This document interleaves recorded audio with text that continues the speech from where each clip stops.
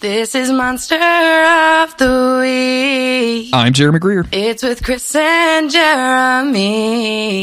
I'm Chris Mosier. Sam's got kicks and the Angels got owned. You have a guinea pig?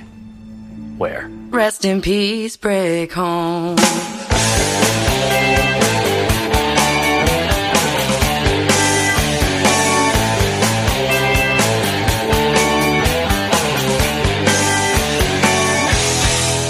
And this is Monster of the Week, the creepy but necessary podcast where Chris and I are covering every single episode of the TV show Supernatural, your favorite show, my semi-favorite show. We're doing it. We're here.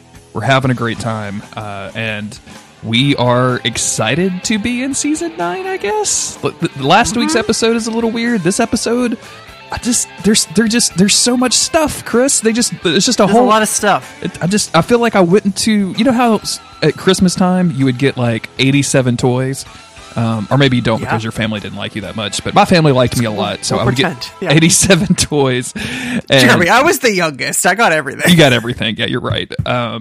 So much for the big hand sister. She was the middle child, dude. You think she got shit? No. She got hand-me-downs from her older sister. I was the only boy, and I was way younger than them, so I was the fucking baby. I got everything. Anyway. Fucking perfect. But you would have so many toys to play with that you could never really choose one. And that's kind of what I feel is happening here. Like, except they're not toys; they're just stuff about Supernatural that they've never brought up before and just invented. Like that's what's happening here. And I don't know how to feel about it. Like there's some good stuff in here, but boy, at the lore, man, it doesn't feel grounded to anything anymore. There's nothing holding it to what we already know about Supernatural necessarily, because so much is changing so fast, or so much is being added so fast. Usually it's one weird big leap at a time, but at some point the boys are still driving around shooting at a Rougarou or something. You know, there's always the core that we know.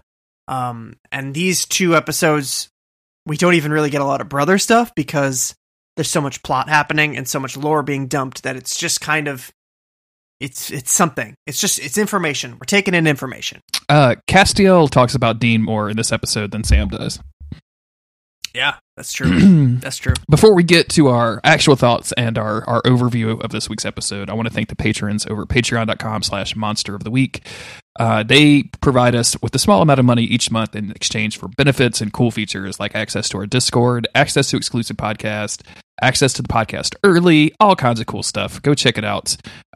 Really, that $1 a month will get you into the Discord, and I guarantee you will make a friend. I'm not saying you'll be friendly with everybody because there's some fucking weirdos in there, but you will make at least one friend. So even just $1 a month is really appreciated. If you can't do that, that's fine too. But if you can, patreon.com/monster of the week. I want to thank Scruffy the janitor for being our most recent which is definitely the Simpsons guy, right? Like that's the dude from the Simpsons. Out. Okay, cool. I was a big fan of his, and apparently they're a big fan of ours. So that's really nice that works out really well. It's great. It's very that's great. Thank you, Chris. Do you have a summation of season 9 so far? Yeah. Real quick, big shout out to Big Sneeze Chris for filling in for me last week. That was nice. Yeah. Oh, so I did I wrote so far, but I initially wrote it as like, I'm going to take notes real quick so I remember to write this later. But here it is. This is what it ended up being. So, last time was Supernatural. Abaddon is back again. Sam is mad again. Angels be trippin' again. Dean be lying again. Friends be dying again. In reference to Kevin. All right. You got a little rhythm going in the here. lore. This is like a spoken word. The lore, it's a changing again.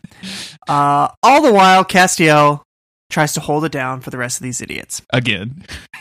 I feel like he could write that to like the tune of a Preacher Man by Willie Nelson, or is it Time of a Preacher? I can't quite remember what the Willie Nelson Preacher song is, but yeah, or maybe Redheaded Stranger by Willie Nelson. I think most songs by Willie Nelson are about preachers of some It's sort. Either preachers or strangers. That's all he sings about. Yeah. So we're going to cover season 9, episode 10, Firstborn. This was written by Robbie Thompson. This was directed by John Badham, which I'm sure is not the way that you pronounce that. That's not. This came out January 21st, 2014. Tim Odmundson guest stars as Cain. Looking to reclaim his place as King of Hell, Crowley asks Dean for help finding the first blade, the only blade that can kill Abaddon. Knowing he owes Crowley a favor for helping Sam, footage not found, and also wanting Abaddon Dean himself, Dean reluctantly agrees and the two set off on a road trip. However, Dean and Crowley are completely unprepared for when they find out who has the blade. Cain, the first son. Meanwhile, Sam is back in the bunker with Castiel, who notices there is some leftover grace inside Sam, just wrapped in some tinfoil, just like I said, a perfect dish of pasta. If they can extract it, they can use the grace to track Gadriel. The only problem is the procedure may do permanent damage to Sam. Chris, right up the top, is it Gadriel or Gadriel? Because I feel like the show is super inconsistent. It's Gagriel. Oh, it's Gagriel, my bad. It basically is Gagriel. It's like Gadriel. I can't say it, and I spell it wrong every time. I think it's supposed to be Gadriel. Gadreel. It's tough. It's a tough one, because it feels like every member of the cast says it differently. Autumn and I both noticed that, like, because they kept saying, because I say Gadriel. Like I just say it as almost two totally separate words. It almost seemed like they were trying to blend it together, but I'm reasonably sure I picked up how to say this word from the fucking show. Like I've never heard anybody else name Gadriel before, so I don't know where I would have. Yeah. Anyway, yeah. So we're in this. We're in it. We're in it. Cain is here. You ain't wrong, everybody. Cain, the Cain is here, and we're gonna learn a lot about him here in a few minutes. I do just want to mention Cain is played by the guy from Deadwood, like the real kind of the city slicker who came in to try to buy like a gold claim, and boy, those two characters can't look any further apart than if they tried. Like they just look and act so tonally different. So Tim Odmundson is now one of my favorite actors for portraying these two people. So yeah, he's a real buttoned up weirdo on Psych. He's like a detective or something like that. And yeah, on here he's got a beard, an old man beard. I'm into it. Yeah, he's got some ruffled hair. He's looking good. He's got what I think people would call a shock of hair. Yes, that's quite yes. Yeah. Good adjective. Yeah. Let me edit that book, man. I can help you out. I'm just gonna do a Control F for the. I'm just gonna replace it with the shock and see what happens. Yes. So we start off. We are in what I think is Civil War times. There's either Confederate or I think these are Confederate soldiers. There's a guy kind of running through the woods towards a cabin. He burst into this cabin saying that he is coming and that the knife must be protected. There's two buddies in this room. They go all black eyes, so we know there's a demons. And I put it in my notes, and then a hunk shows up. And this is our first appearance of Cain. You automatically know he's going to be sticking around for a while because he is officially a hunk. A dude this hot this early in? Yeah, he's at least guest star in the rest of this app. Yeah, Tamo, when he showed up in season 9, episode 1, we called him the Battlestar Galactica hunk because we knew he was going to be around. You don't get somebody this pretty just for a guest appearance. Like when they cast Malachi, like they found the shittiest scumbag that they could because you don't need to care about that. Right. So this hunk, who I'm just going to go ahead and say is Cain, but we don't know that yet, grabs the first demon. This weird red light appears, and like it almost looks like when Castiel or any other angel like kills a demon in the body that the demon is inhabiting, except it's a weird red light, and then he kills the other two, and we do get to see this knife, which is like basically a jawbone essentially fastened onto a hilt. And if anybody knows their Christian scripture, we know that Cain killed Abel with the jawbone of some sort of animal. I don't know Christian scripture, so I don't know what it is. It's tight as fuck, is what it is. I like this opening scene is extremely cool. I like this a lot. Yeah. We got demons killing. Well, I guess we don't really know that he's a demon. He's here to kill a knight. Yeah. He's killing these demons in the process. He is another supernatural being. Yeah. Flash forward. Presumably, this doesn't take place in the same year. Because that was 1800s. Dean is in a bar. He's giving eyes to a waitress for no reason, and then Crowley pops in, and he sits down to talk to Dean and let him know, like, hey, Gadriel isn't here anymore, because apparently that's the same bar As if like the angel like returns to his vessel and was like, "What? I gotta go to work. I gotta get to work in the morning, man. Someone's got to clean up all of these whiskey bottles that I blew up going back into my vessel." I mean, I get that that's Dean would go there because he's gotta start somewhere. But it's still very funny if at any point Dean assumed like, well, yeah, he'll be walking into work any minute now. I didn't actually pick up on this. I just thought that like he was just saying Gadriel is gone in general. Like I didn't think that they were talking about this from this bar. Maybe. I just inserted that bit of information, so maybe you could be right. But so Crowley, he comes in, he says, Gadriel, there's no sign of him. He vamoosed. But we might have a way to kill him, he tells Dean, if we can get the first blade. Oh, no, not Gadriel. He said they might have a way to kill a Knight of Hell if they can find the first blade. And this is something that apparently Crowley has been after for years. And also, apparently, John Winchester at some point had a lead on it. Because there was a demon who was supposed to be connected to whoever had the first blade, and John Winchester kidnapped this demon and tortured him and blah, blah, blah, blah, blah. Was young John Winchester not available so we could see this in a flashback? Like, show me this. Like, I don't. It seems like primo flashback material. Not that we love flashbacks. I'm pretty against flashbacks in general, but if it involves John Winchester ganking a demon and stealing the first blade, like, show me that love, man. Like, I don't care about Amelia Earhart. Well, excuse me, Amelia. Amelia? Yeah.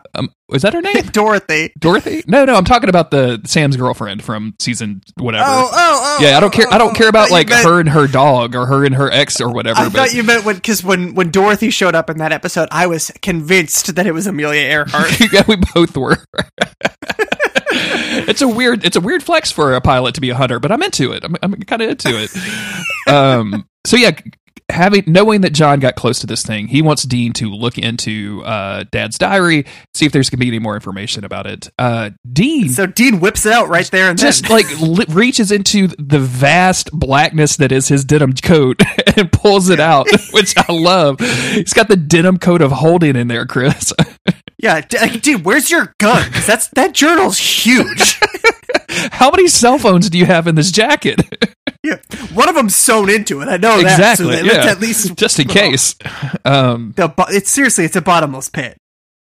So they read that together because Dean's like trying to like put his arm up like he's blocking Crowley from copying his math homework. And but there's a reference there. Yeah, because he doesn't want Crowley to look over and read it and realize that John Winchester was a fucking lunatic. What is all of this stuff about killing your uncle? That's so weird. What is this dust in all my pockets? Why is there 50 pages if I'm gonna pick him up and I'm gonna put him in the back seat and I'm gonna drive him over the cliff? It's weird, y'all. The ravings of a madman. Also, why did you keep it in there? Obviously, it's not necessary. Do you think, I know this is off topic a little bit, but do you think that it's weird that we don't see the boys adding to this diary on a regular basis? Like, we never see them making notes in this thing, and I don't know. It's get those like Trapper Keeper rings, so you can like clearly open it and add pages, and I think that they should be adding to it. I think that's only right, but I don't know if they ever do. I feel like at some point we saw Sam writing in this journal, and it was like an emotional thing. But I could also just be reading from my own fan fiction, so who knows? Yeah. Oh yeah. In every one of my fan fictions, it starts with Sam writing in Dad's diary. Every one of them. Look, it's a good framing device. Pages. It works. I mean, look, Murder, She Wrote wasn't unpopular, Chris, and that's what you're describing right now, except with Sam Winchester instead of... And my favorite episode is the one, my favorite episode of my fan fiction, that is the one where Sam turns the page to write a new entry, and he sees a little doodle in there, and he realizes that it's Dean's doodle, and that Dean's been doodling in Dad's diary this whole time. Doodling in Dad's diary. And that's another reason why Dean doesn't want, there's two reasons. One, he doesn't want Crowley to see Dad's diary because he doesn't want Crowley to know that Dean's been doodling in Dad's diary. And number two, he doesn't want Crowley to know that John Winchester was the Zodiac killer because all the evidence is in there. We figured out the code. We just didn't tell anybody. Man, if the Leviathans had found that shit out, huh? Screw the like murder rampage that they took those two weirdos on. Let's just expose John Winchester as the Zodiac killer. Zodiac killer. Oh man, That's good right there. I like it. This is the first scene of the episode. Yeah, we have to move on. So they see some information there.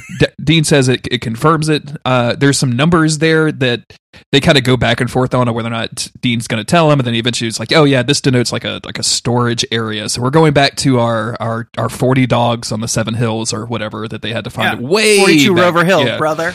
Way back when. I want to say that was season 2 or something. Maybe season 1. Yeah.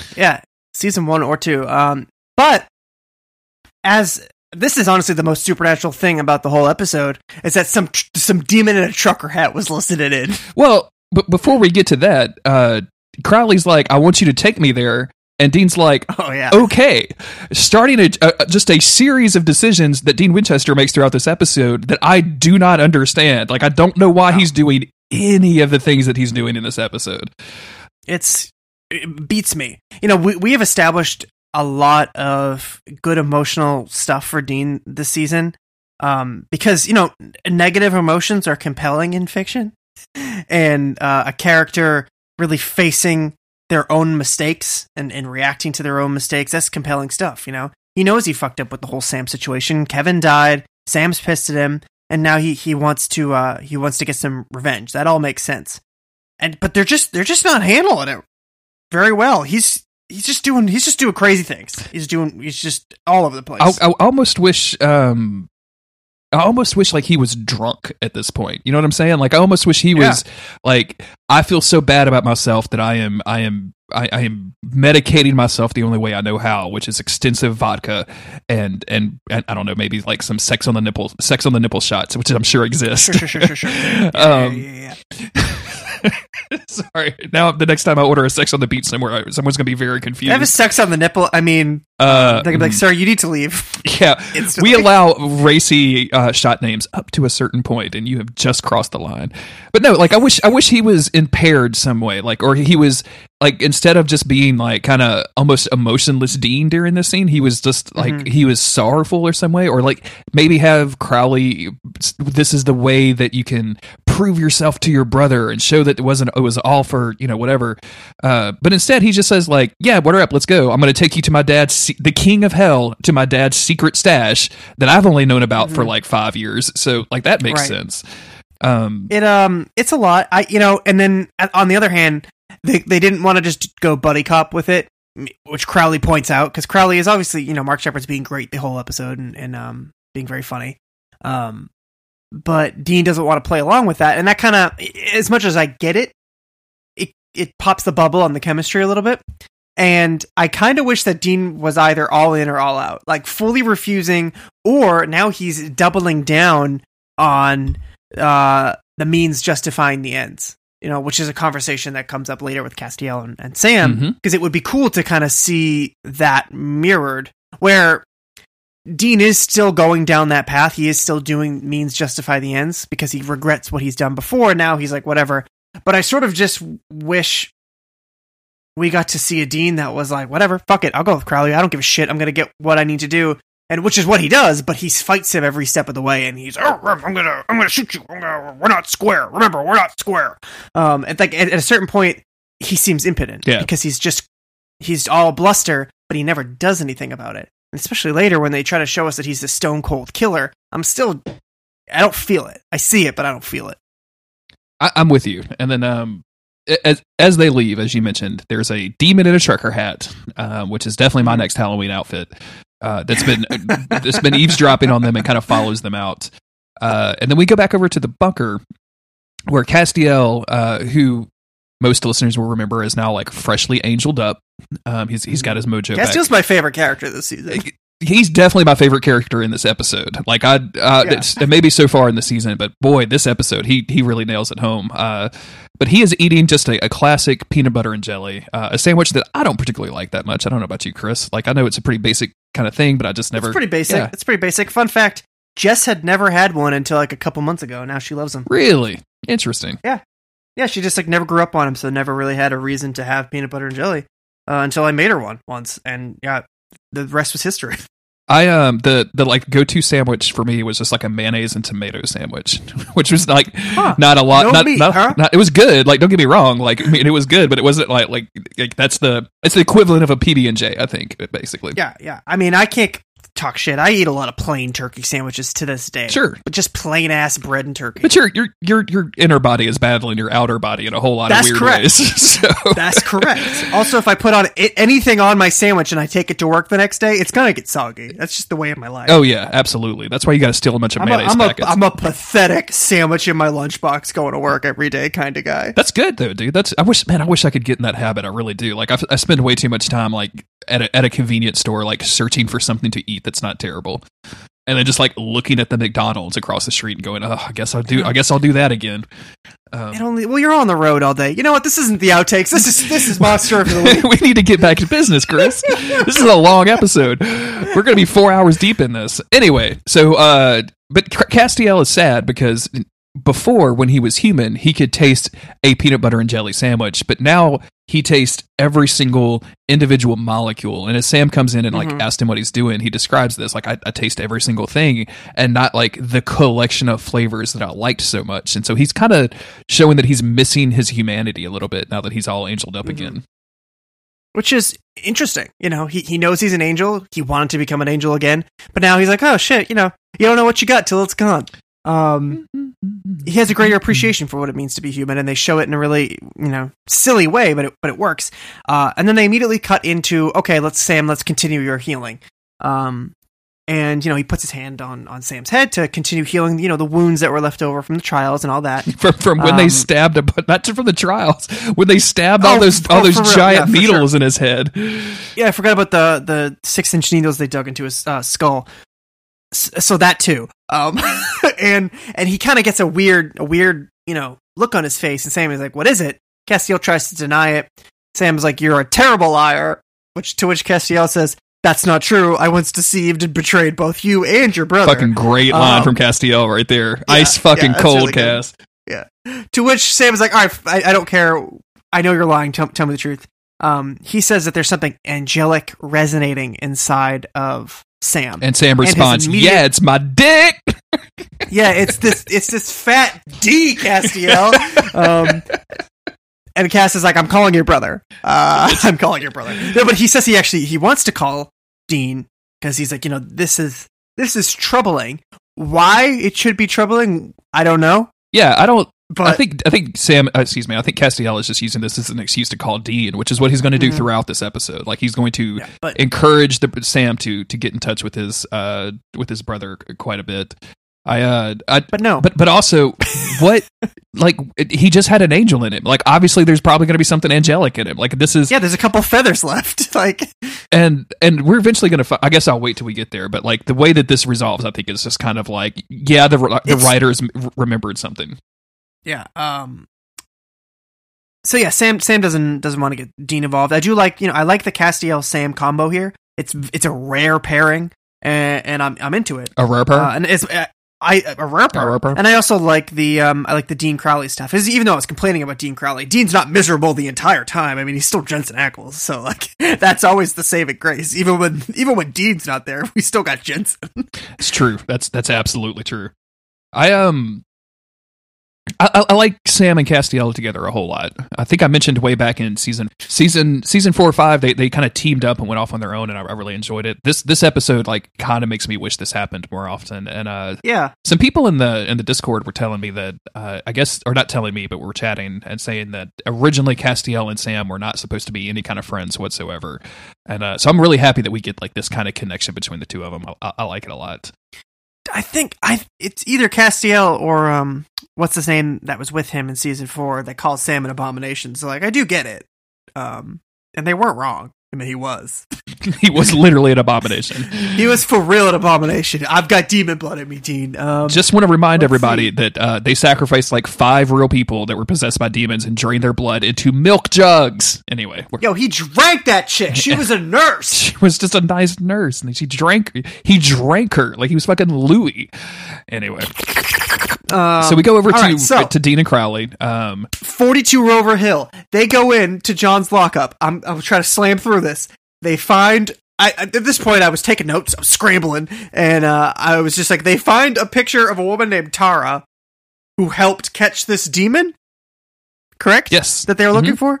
And that's it. So they're like, all right, time to go track this woman down. I do like that Crowley submitted to his head being bagged on the way to this storage shed unit. Like, that's very funny to me. That's Crowley doesn't give a fuck. Crowley does not He care. knows that Dean isn't a threat. Dean has threatened to kill him 900 times. And you know what he's never done? Kill Crowley. No. So he's just like, talk all the shit you want. Put a bag on my head. I don't give a fuck. You're not going to do anything. We go back to the bunker where Castiel, not using his millennia worth of knowledge about humans and how they possess angels, instead finds a book written in Enochian in the bunker that tells him that angels leave behind a piece of themselves in their vessel when they leave. Sam helpfully calls this a angelic footprint, and Castiel says, "Oh no, this is grace." And I'm like, this has never happened before, Castiel. Like, I know, and guys, I know, like, I'm going to sound kind of complaining in this episode. They're just inventing a lot of shit. I'm probably going to try to wait till the very end to really get into my problems, but just stuff like this, like this, let's just invent some shit to move some stuff along so we can create so we can solve a problem, basically, so we can do a spell later. I just it just kind of rubs me the wrong way a little bit.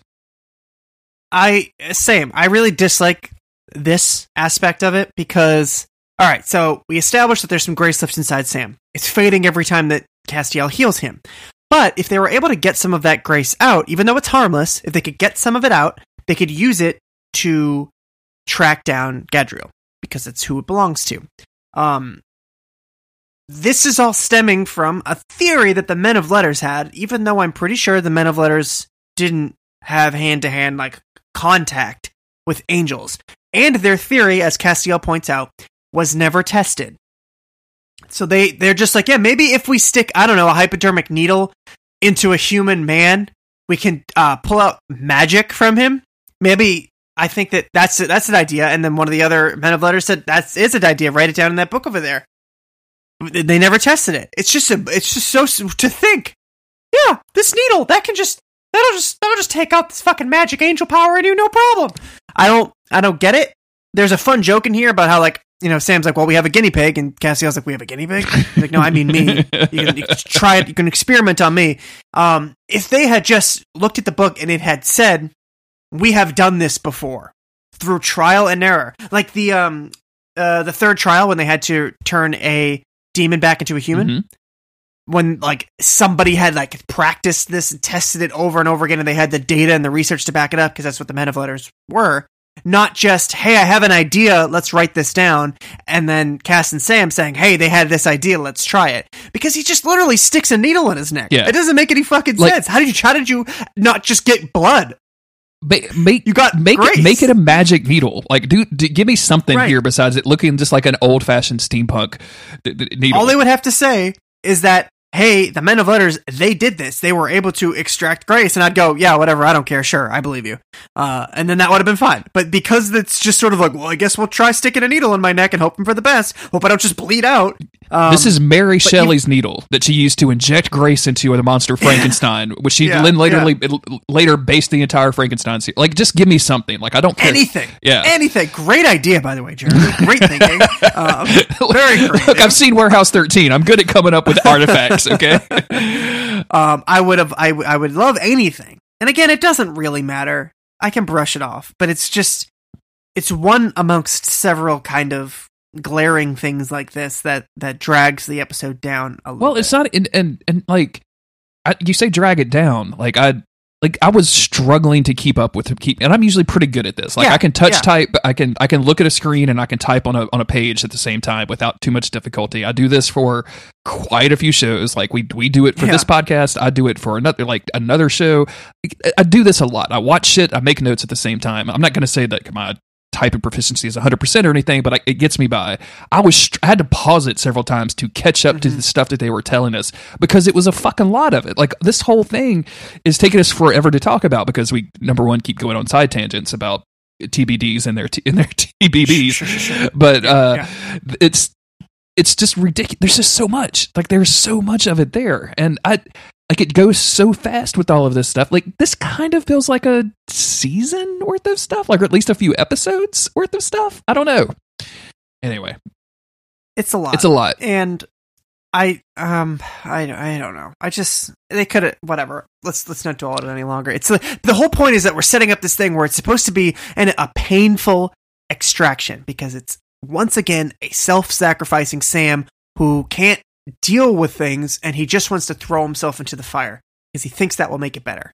And that's what they're setting up here, because we have to make sure that we mention that they can extract the grace, but it'll be painful, even though there's no way that anyone would know that. Castiel says that, but like, why? Why would it be painful?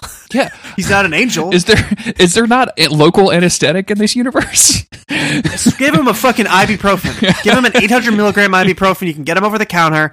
I take them when I got a sore back sometimes. It's no big deal. It'll help a little. NBD. And also sterilize the place where you're about to stick this giant. Anyway, we're going to get there later, guys. So we go back over to Dean and Crowley, who have found this woman, Tara, who runs what looks like a pawn shop. They find her standing at the counter. She's reading Lock and Key, a graphic novel, which if you guys haven't read, I would suggest doing so. Really cool, some Lovecraftian shit, and I think it's about to be made into a TV Joe show. Hill, right? I think it's Joe Hill, yeah.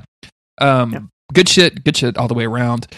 She is, I mean, just a Ripley clone, right? Like that's what she's. Oh yeah, like she's wearing like also buff as fuck and extremely buffed out. Like got serious muscles, very little veins, but I think that works for a woman. You know what I'm saying? Sure. This is, as much as you'll get to this later, listener. Truly huge dude, THD. That can absolutely apply to this woman here. Oh yeah, absolutely. Hunk in the most positive of ways. You'll get to it later. You'll get to it. Dude like hunk is a multi-gender descriptor nowadays. Yeah. So this is Tara. Dean introduces himself, and she kind of leans down and like grabs something, which I thought she was going to pull up a weapon and just like shoot Dean Winchester, thinking that he was John Winchester reincarnated. Yeah, enough is enough. Let's show is canceled. But it turns out that she has an injury that. And instead of her knee predicting the rain or when it's going to get cold, it just like fucks with her when a demon enters her presence, which is pretty dope. I mean, I kind of like that as like cool. An old hunter like wound or whatever. That's what Sam should have for his big kicks from his blasted knee. He just every time Sam sees a demon, he should just pass out immediately. It would save a lot on furniture costs in this show. He basically does at this point. Just immediately like does the thing where like someone invisible punched him out, like he just flails backwards. Every time he docks over a shelf every time. He just walks around with a fucking mattress strapped to his giant back. Yeah, he has to. I'm gonna need it. Wear a helmet. I'm gonna need it, guys. I'm gonna need it. But she clocks that Crowley is a demon pretty quick. And Crowley's like, "Look, I'll get out of here and let you guys talk," but he can't teleport out because she has drawn a demon trap underneath the rug on the floor. At some point, I feel like demons are going to stop falling for the demon trap routine, but like they just keep doing it, and I love it every time, Chris. It never gets old to me. They never check the rugs, because it's a weird thing to do, to walk into a store, go, let me look under your rug really quick. You never know. She also thinks that Dean must be possessed if he's with Crowley, but he's like, no, this guy's with me because he's helped me track down the first blade. She says that Dean is an idiot for looking for that old relic. It's nothing. But when he mentions Abaddon, that kind of grabs her interest, because she dedicated a lot of time to finding that blade, to finding the first blade. But she also, I think, believed that all the Knights of Hell were dead. So knowing that one of them isn't, that kind of is suddenly like, reignites her desire to find the blade. She'd given up her quest because she had a spell that would locate the blade, but it was an incomplete spell, because the last thing that she needed was Essence of Kraken. And then that same summer, she saw Pirates of the Caribbean and was like, oh fuck, that's what a Kraken is? Oh wait, I can't get that. This is not for me. My knees, I've already got a bum knee. I don't need to bum everything else. Yeah. But thankfully, Crowley's like, I can get that. No big deal. So, after some hemming and hawing, they're like, okay, we can go let Crowley go and get the essence of Kraken from somewhere. So I know we're spending a lot of time on this episode, but I just first, Crowley says that he has a warehouse of essence of Kraken in Belize, which I'd have a course. lot of like. Are there that many Krakens? And is that the reason that there aren't that many Krakens anymore? Like, did he just wipe out the entire Kraken population to make essence? There's some meta lore there. You got to read the item descriptions if we really want to know. I'm gonna need to see the post-it note on the back of this vial or whatever he gives it. She also says that like her and John did like almost track down the demon that had the knife, but then they couldn't get it. And they couldn't get the info, and then they spent a great weekend together. And Dean is so uncomfortable by this, and this is going to be kind of a running through line between him and Tara. Why'd you have to tell me that you had sex with my dad? Tara just constantly mentions that she has sex with his dad. She had sex with his dad, like to the point where I thought she was going to do like the porno cougar thing of like, well, I did your dad, now I'm going to do you too, Sonny. Yeah. I don't know what voice that was. I'm sorry. It was scary, is what it was. I'm really sorry. So now Dean's Doodles and Dad's Diary are going to be a little bit different. There are going to be some sad and confused Doodles in Dad's Diary. So they finally let Crowley go to get the essence. She shoots a hole in her floor. Why didn't she just cut it? She could have just like scuffed it with her foot. She painted a line over it, but no, she takes the shotgun, shoots a hole in her floor. What do the neighbors think? Like next door, like she runs a storefront, doesn't she? She is on Main Street. She's on a street. They just heard a fucking shotgun blast. Everybody in this room should be deaf right now. Nobody should be able to hear anything. Oh yeah. While Crowley is gone, she tells him like, you're a fool for cozying up to Crowley. Abaddon, I really sucked your dad off. You better believe. Jesus Christ. I don't know why that got me. That's really good. Dean's doodling that later. Oh, God. I didn't want to know that. Was it good? She says he's a fool for cozying up to Crowley. And he says, look, Abaddon is the worst, and I'm going to take care of Crowley afterwards. You have to trust me. And she says, you sound just like your dad when he said he would call me. And I'm like, okay, Tara, dial it down a little bit, okay? Dial it down. Yeah, he's dead, by the way. He's dead. Crowley arrives. Yeah, that was never mentioned. Like that seems like an important fact. I think it's just assumed. Yeah. Crowley arrives, and it's time for some wizardry. I know we talk a lot of shit about this show sometimes. I kind of am here for them mixing up some spells in a pot, pouring this mixture over a map, and lighting it on. It on fire. I liked the spell. I think they've done similar spells to this before. They have. And I was into it. That the fire burns everywhere except for the one patch where what they're looking for. It's this little place in Missouri. Yep. I thought that was pretty cool. So they head out. We don't know how much time has passed, but Dean and Crowley pull up on this farm. They get out of the car, and it seems like pretty normal.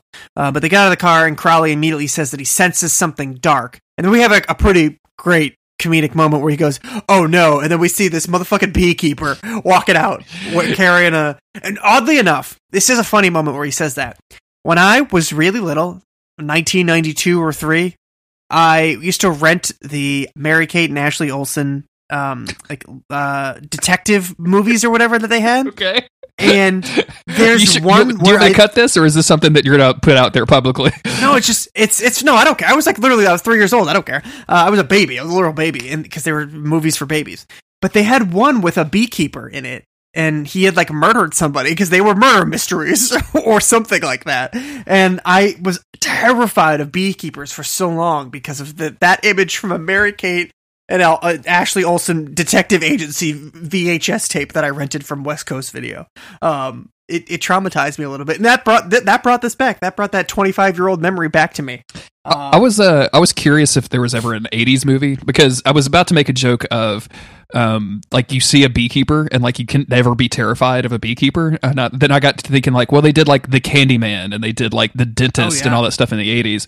So I just Googled the Beekeeper, and a movie called The Beekeeper came out in 2009. Would you like the 1-sentence summary that's on IMDb? Yes. Yes. When his son's girlfriend becomes pregnant as a result of their affair, a beekeeper must sacrifice his integrity for his iniquity. Excuse me? Excuse me? All right. I'm just going to bookmark this so I can watch this trailer later. I'm sure it's great. Head over to head over to Monster of the Week, patreon.com/Monster of the Week if you'd like to support us in watching the Beekeeper. Yeah. Sign up at the $10 tier, and you can suggest that we watch The Beekeeper from 2009. That seems like a great time to put that in. So Crowley is freaking the fuck out. He starts saying that this is the father of murder, the Cain from the Cain and Abel. He wants to leave. It's actually it's a little bit spooky to see Crowley this spooked, right? Like he's faced down Abaddon. He faces down the Winchesters left and right. Like he's never really been intimidated that we've seen on screen. But with this, like he is fucking terrified. And when he turns around to get back in the car, Cain just appears behind him. And of course, this is the Cain that we saw in the cold open. And then we kind of just immediately cut over to them in the house. So like he leads them in. I think Dean wonders why Crowley hasn't just like blipped out yet, and he says, "Oh, I'll never leave my domestic partner." And Dean's like, "No, he's got you locked down." And Crowley's like, "Yeah, he's doing something to me, and I don't know what it is." And then he describes scaring his pants off is what he's doing. Exactly, can't leave without my pants. Crowley describes Cain killing Abel and becoming the first and most powerful demon, and that he killed thousands of people and thousands of things before disappearing. Basically, he's making this sound like a nighttime story, like the Grinch is going to come get you or whatever. Mm-hmm. He's like the demon boogeyman. He's the demon boogeyman. Thank you. And yeah, so he's saying all of this when Cain arrives and just starts like he's very relaxed. He's carrying like a tea tray, like with some nice snacks on it. Talking about how relaxing beekeeping is and how once all of the bees are gone, all of the humans will be gone. Like almost just kind of casually having these conversations, and more importantly, knows exactly who both of them are. And when he asked what they want, Crowley immediately starts jumping in to like talk about this stuff, and he just says nope, and just Crowley can't talk anymore, showing that Cain has this weird control over Crowley, which I actually kind of dig. I think that's neat. And while Crowley is now silenced, it leaves Dean to talk, and he says that hey, we don't want to bother you. We are here to get the first blade so that we can kill a Knight of Hell. Which, like, that was kind of like your jam, Cain. So maybe, like, how about you be cool about this? Yeah. Why don't you help us out instead of just giving us tea? Like, give us the blade so we can move the fuck on. Notably, when he hears Abaddon's name, like the camera shoots down to his hands and he is gripping this chair. Cain is. He is very mad to hear the name Abaddon. Yeah, because despite being, Cain, the first murderer, this boogeyman, whatever, he's been like super low key, super chill, hanging out. Not stressing, not trying to like scare them. Obviously, he has a powerful hold over Crowley, but his demeanor is very relaxed until Abaddon's name is mentioned. Very quickly here, we get a shot of the store where Tara is, and the demon in the trucker hat comes in, and she draws her gun, and I believe she shoots him here. She does. And then it very quickly cuts back to the conversation with Cain. And Cain tries to kick them out. But Dean is like kind of forcibly trying to convince him, and Cain is relatively impressed with Dean's basically complete lack of fear at Cain, right? Like he's just like, who is this like human that isn't running in terror from me? And he says that he should be afraid of Cain because Cain built the entire demon organization with his own hands. And he says, everyone thinks that the angels killed all the Knights of Hell, but actually I'm the one that did it. I turned against my kind and did it. And of course Crowley knew this, and Dean is very pissed at Crowley for not providing this information, which I think is very funny. Yeah. And then he just straight up kicks him out of his house. It's like, I have to go to town. I will see you guys later. I need to run errands. Please go. And Dean is like, all right, well, here's the thing to do. This is his problem. Whenever he needs to do a double brother bluff, he needs his brother. He needs his brother. And breaking into houses immediately after the owner leaves is a double brother bluff in one form or another. Yeah. So he's like, all right, well, as soon as he goes to the store, he'll be in town for a little while. We'll go steal the blade. I love that. How hard can it be? I love that Dean says we'll go in there and take what's ours and get out of here. And I'm like, Dean, do you not know how like the law of possession works? Like you've never even seen this blade before. It's kind of a big deal to this guy specifically. Like, why are you going to be like this? Also, he's not like a guy. Like he's Cain, like the first demon or whatever. You can't just You can't just like break into his house and he's just not going to notice. Oh, like it's probably in a drawer somewhere because sure, why not?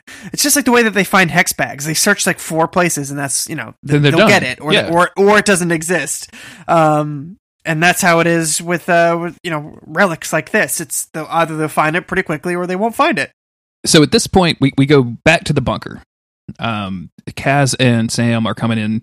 Castiel asks Sam, hey, can I ask you a question? And Sam says, you just did. And Castiel says, can I ask you another question? Come on, Sam. And I'm like, he's delicate with this shit. Like, Sam, come on. I know we just filled your head with needles. Just fucking with the whole episode. In the last episode. Like, but still, cut the guy some slack. Eventually he gets his question out, and basically it's just Castiel just trying to convince Sam that Dean is a good dude. And like, well, you wanted to live. Like, you chose to live after the trials. You wanted to live. That's why Dean had to save you. And Sam's like, he took that choice away from me. Like, he lied to me about it. Like, that's the problem here. The problem isn't anything that I want to do before that. It's that he fucking lied to me. And Sam is like, I don't really want to talk about that. I am focused on finding Gadriel and also settling debts. So I guess, and this is something that's interesting to me. Like, Sam's not normally the type for revenge in this kind of scenario, right? Like, I know he had his whole revenge set up after Pa Winchester died, but we haven't really seen him go full revenge on somebody in quite a while.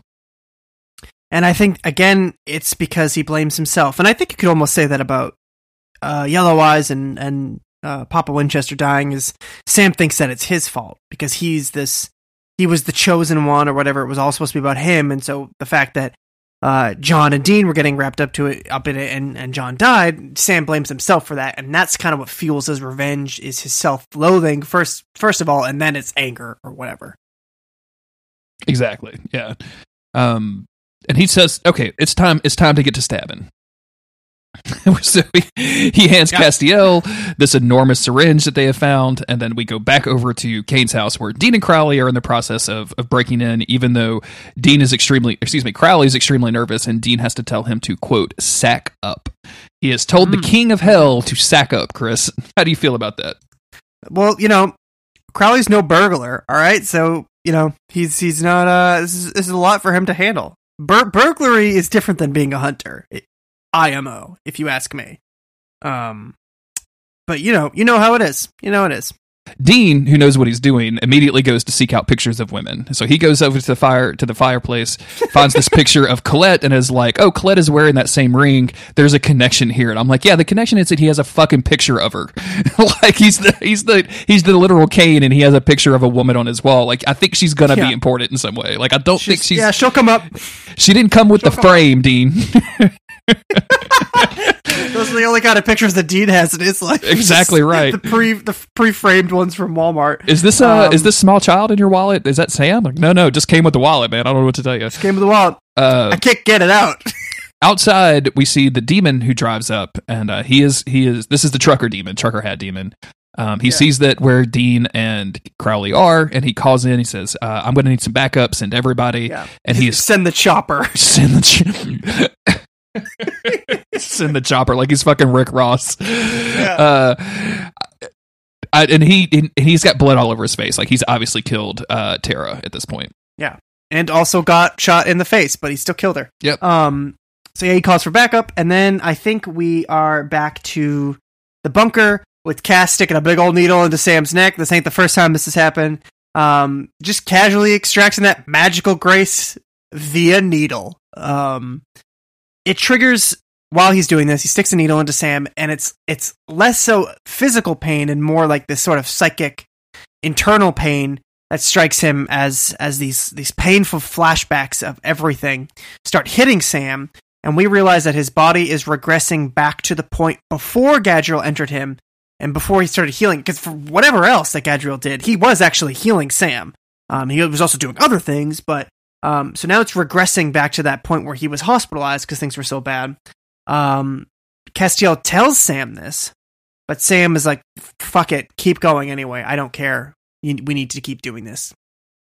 So Castiel sticks the needle deeper, and we go back over to Crowley and Dean, who has found nothing. Dean tells him about the picture of the woman, And then, of course, Kane shows up because he's a fucking... He's like, where are all these fucking cars parked in front of my house? What is this Why? shit? I haven't seen anybody in 200 years. I had to park at the bottom of the driveway and walk all the way up here with my groceries. What the hell's going on? I didn't want to block anybody in, and I'm feeling really frustrated at this walk right now. I feel like this is my driveway, and this is not my problem, but I didn't want to block anybody in. I've still got ice cream in the trunk if anybody wants to volunteer a fucking hand.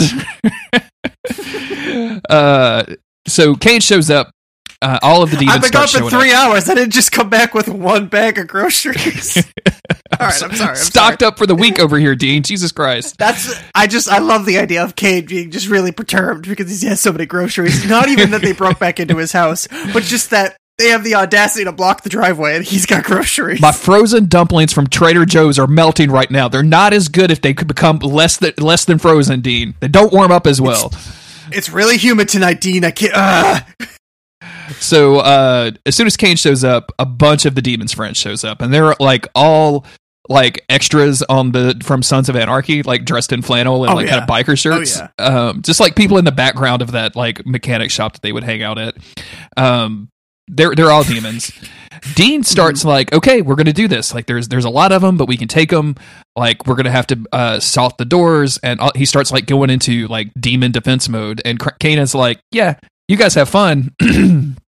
If you survive, I'll cook you the last dinner that I'm going to make at this house before I disappear again forever. Mm-hmm. Yeah, now I'm going to put these groceries away. Exactly. None of y'all going to help, but I'll do it. I'll do it myself. Outside, the main demon dude says that he peeled off all of Tara's skin. Yet another pretty egregious example of Supernatural introducing what looks like kind of a badass woman character and then immediately killing them off. I'm really surprised. No reason for her to be dead, but yeah. Who was the chick that actually survived the Supernatural curse?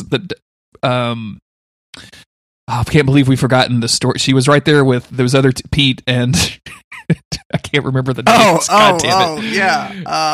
Oh God, I don't remember her name. Was it Tammy? Oh my God, It can't be Tammy, right? It wasn't Tammy. Oh my God, she lived, so it wasn't as funny to talk about her. Exactly. We didn't go through those jokes. Anyway, so part of the problem. We're never going to see Tara again. She was such a weird character to pick. Like she's got such a look that I went back through her IMDb to see if like she was like. Do you remember that episode that the Exorcist chick showed up? I can't remember her name either, but like I thought she might have been like famous in the horror community or something. And I kind of looked through and I didn't see anything that stuck out to me. So I don't know what's going on with this. Anyway, they wanted to remind us all that John Winchester fucked. Yeah, exactly. We go back over to Sam and Cass. Sam is basically driving this, like using Castiel's hand to drive this needle even deeper. Castiel tries to tell him like, "Hey, life is precious. Like this is something that I learned as being a human is that every single life is precious." But Sam insists. He's like, "No, we got to keep going." And Castiel goes even deeper. Fuck. It's not good. Is this the part where he like reflects upon humanity because he looks at his PB&J that's like sitting discarded on the table, or is that next session? That's gonna be the next time we that's kick the back. Next session. All right, saved by PB&J. Dean, meanwhile, is yelling at Kane, who has been alive since like the beginning of humanity, essentially, and is like a pretty powerful unit in this whole situation. Oh, yeah. Huge unit, yeah. He's a truly big unit. TBU. Yeah. He's yelling about this, sending this out, and Kane says, "Well, maybe you've just lost a step and you can't handle it," and he snaps his fingers. The cabinet blocking the door slides over. 3 demons come into the room, and then the cabinet slides back and closes the door. Yeah. I really like that Kane has to snap to make all his magic happen. And, like it's very appropriate. Like it's just very. He likes a little bit of flair with it, you know. Now we're into a fight scene. Dean manages to take down one of them. He gets held down by the other 2, but he escapes that and manages to knife the other one. I find the fighting choreography better than usual in this episode. Yeah, I don't know why. Okay. I thought this was pretty decent hand-to-hand combat stuff. Yeah, it's all really close quarters, like right in the kitchen. They're trying to make Dean seem like Jason Bourne. Oh yeah, very much so. And I like Jason Bourne, so I think we just solved that fucking mystery right there. Yeah, there we go. A lot of quick cuts and everything, so it seems like very frenetic action. It's very intense, but yeah. So while that's all happening, Crowley is in the other room. He gets attacked by a demon. He kills the demon with an angel blade. He gets a little one-liner in of "You're good, but you're not Crowley," but I'm Crowley. I think that's what he says. And so that's all that they've taken care of business. They've killed those demons, and now Kane says, "Hey, Dean, I've felt connected to you since I met you, and now I see that we are very much alike." And Dean is all like, "Well, what is that supposed to mean?" But, whatever. Kane also says that the blade is gone, that it isn't here. And then it's back to the bunker. And I wrote down a quote from the last time that we saw Sam and Cass that I forgot about. Mm-hmm. And Cass says, "Why must the Winchesters run towards death?" Sam says, "My life's not worth more than anyone else's. Not yours, not Dean's, not Kevin's. Please help me do the right thing. Keep going." I think that's important because that's Sam to a T. That's his bullshit that he needs to deal with. And in this scene right here, Cass is going to put a stop to that bullshit. Exactly. I do want to mention during that fight scene, one of the cooler aspects of it was while Dean is fighting all of these demons, Kane is just casually sitting there. Like at one point he gets up and walks to get a beer and sits back down. Oh, yeah. Like he's just like very casually, like just standing there. They very specifically don't hit him or anything. Like when they throw Dean on the table, it's right in front of him and he just moves his beer. Like it's very cool, right? Like this feels like very almost Tarantino-esque in some way. He's good shit. So now we go back over to Sam, right? Yeah, Cass and Sam and the PB&J scene. Yes. Cass looks over and he sees the sandwich and he pulls Anito out and he stops and he heals Sam and he was like, that's all the grace we're gonna get. That's all that's there. It's all I'm gonna be able to get out. And then he says, Sam is kind of blustered and whatever, and Castiel says, "Nothing is going to be worse than losing you. Being human didn't just change my view of food, it changed my view of you. I can relate to how you feel, because the only person who has screwed things up more consistently than you is me." And Sam does one of those like face reactions, like the blinking face gif. But it's true. And Castiel says, "And now I know what that guilt feels like, and I know what it means to feel sorry, Sam, because I am sorry." And Sam says, "I know." But Castiel goes on to say it, for the old me, for the old Castiel, the ends always justified the means. So he would always take that big risk, make that sacrifice, whether it be on himself or on somebody else, because in the end it would be worth it, but not anymore. Then he's just that's not who he wants to be anymore. He doesn't want to be the ends justify the means kind of guy anymore, which is a big turning point for Castiel, and I hope that it's going to be a big turning point for Sam too. Honestly, following in the example of his friend Cass, because Cass says that if angels can change, maybe Winchesters can too. And I think that's a good point. I think Cass is being a shoulder for Sam to lean on. He's giving him advice. He's relating to him in ways that sometimes Dean and Sam can't to each other. That's why it's good to have, maybe one other friend. Maybe don't just hang out with your gigantic brother all the time. Maybe have a friend. Yeah. Maybe just have one single friend. I like this. I like that Castiel remembers some of the things that he learned from being human, because one of my favorite stories throughout the season has been Castiel, with some kind of weird stuff that jagged to the side for me. You mean his virgin nut? Yes, thank you for reminding us all about his virgin nut. But one of my favorite stories has been his kind of his road to humanity. And then when he got his grace back, I was kind of bummed, because every time that they've kind of shown anything like that happening, the characters go back to the way they were acting before. And Castiel, like looking at this peanut butter and jelly sandwich and realizing he misses that, like he misses being human, and like that kind of congealing everything in his head, I think really works. Like I think this is a really great story, a really great moment of character for Castiel. Yeah, and it's a really great reflecting point for Sam, and I think that it's a small moment, and you could say it's almost like ham-fisted because they mentioned the peanut butter and jelly earlier, and he looks at the sandwich, and that's what makes him think of this. But it's the conversation itself is light enough, and it's Castiel being like, "Listen, dude, I've been here before. If anyone knows how you feel, it's me." And I changed, and I think that you can change too. And it isn't about trying to say, Sam, you can't blame yourself. Kevin's death wasn't your fault. It's none of that. It's, I know that you're sorry, but you can't be like this. Exactly. Really good stuff from Sam and Cass. When I saw that they were kind of the B team or the B plot in this episode, I was a little worried because I just assumed that it would be a bunch of Sam whining about killing people that he didn't actually kill or anything. But I'm really glad that they kind of focused more on Castiel about all of this. And the other outcome of all of this is that once they get the Grace out, he heals Sam of all of his injuries, including all the trial stuff. So Sam is now 100%. Yeah, all right. Lickety split. Why couldn't we do that earlier? Well, I'm just gonna have multiple sessions, Sam. I need multiple sessions. Anyway, like he's removing a fucking tattoo.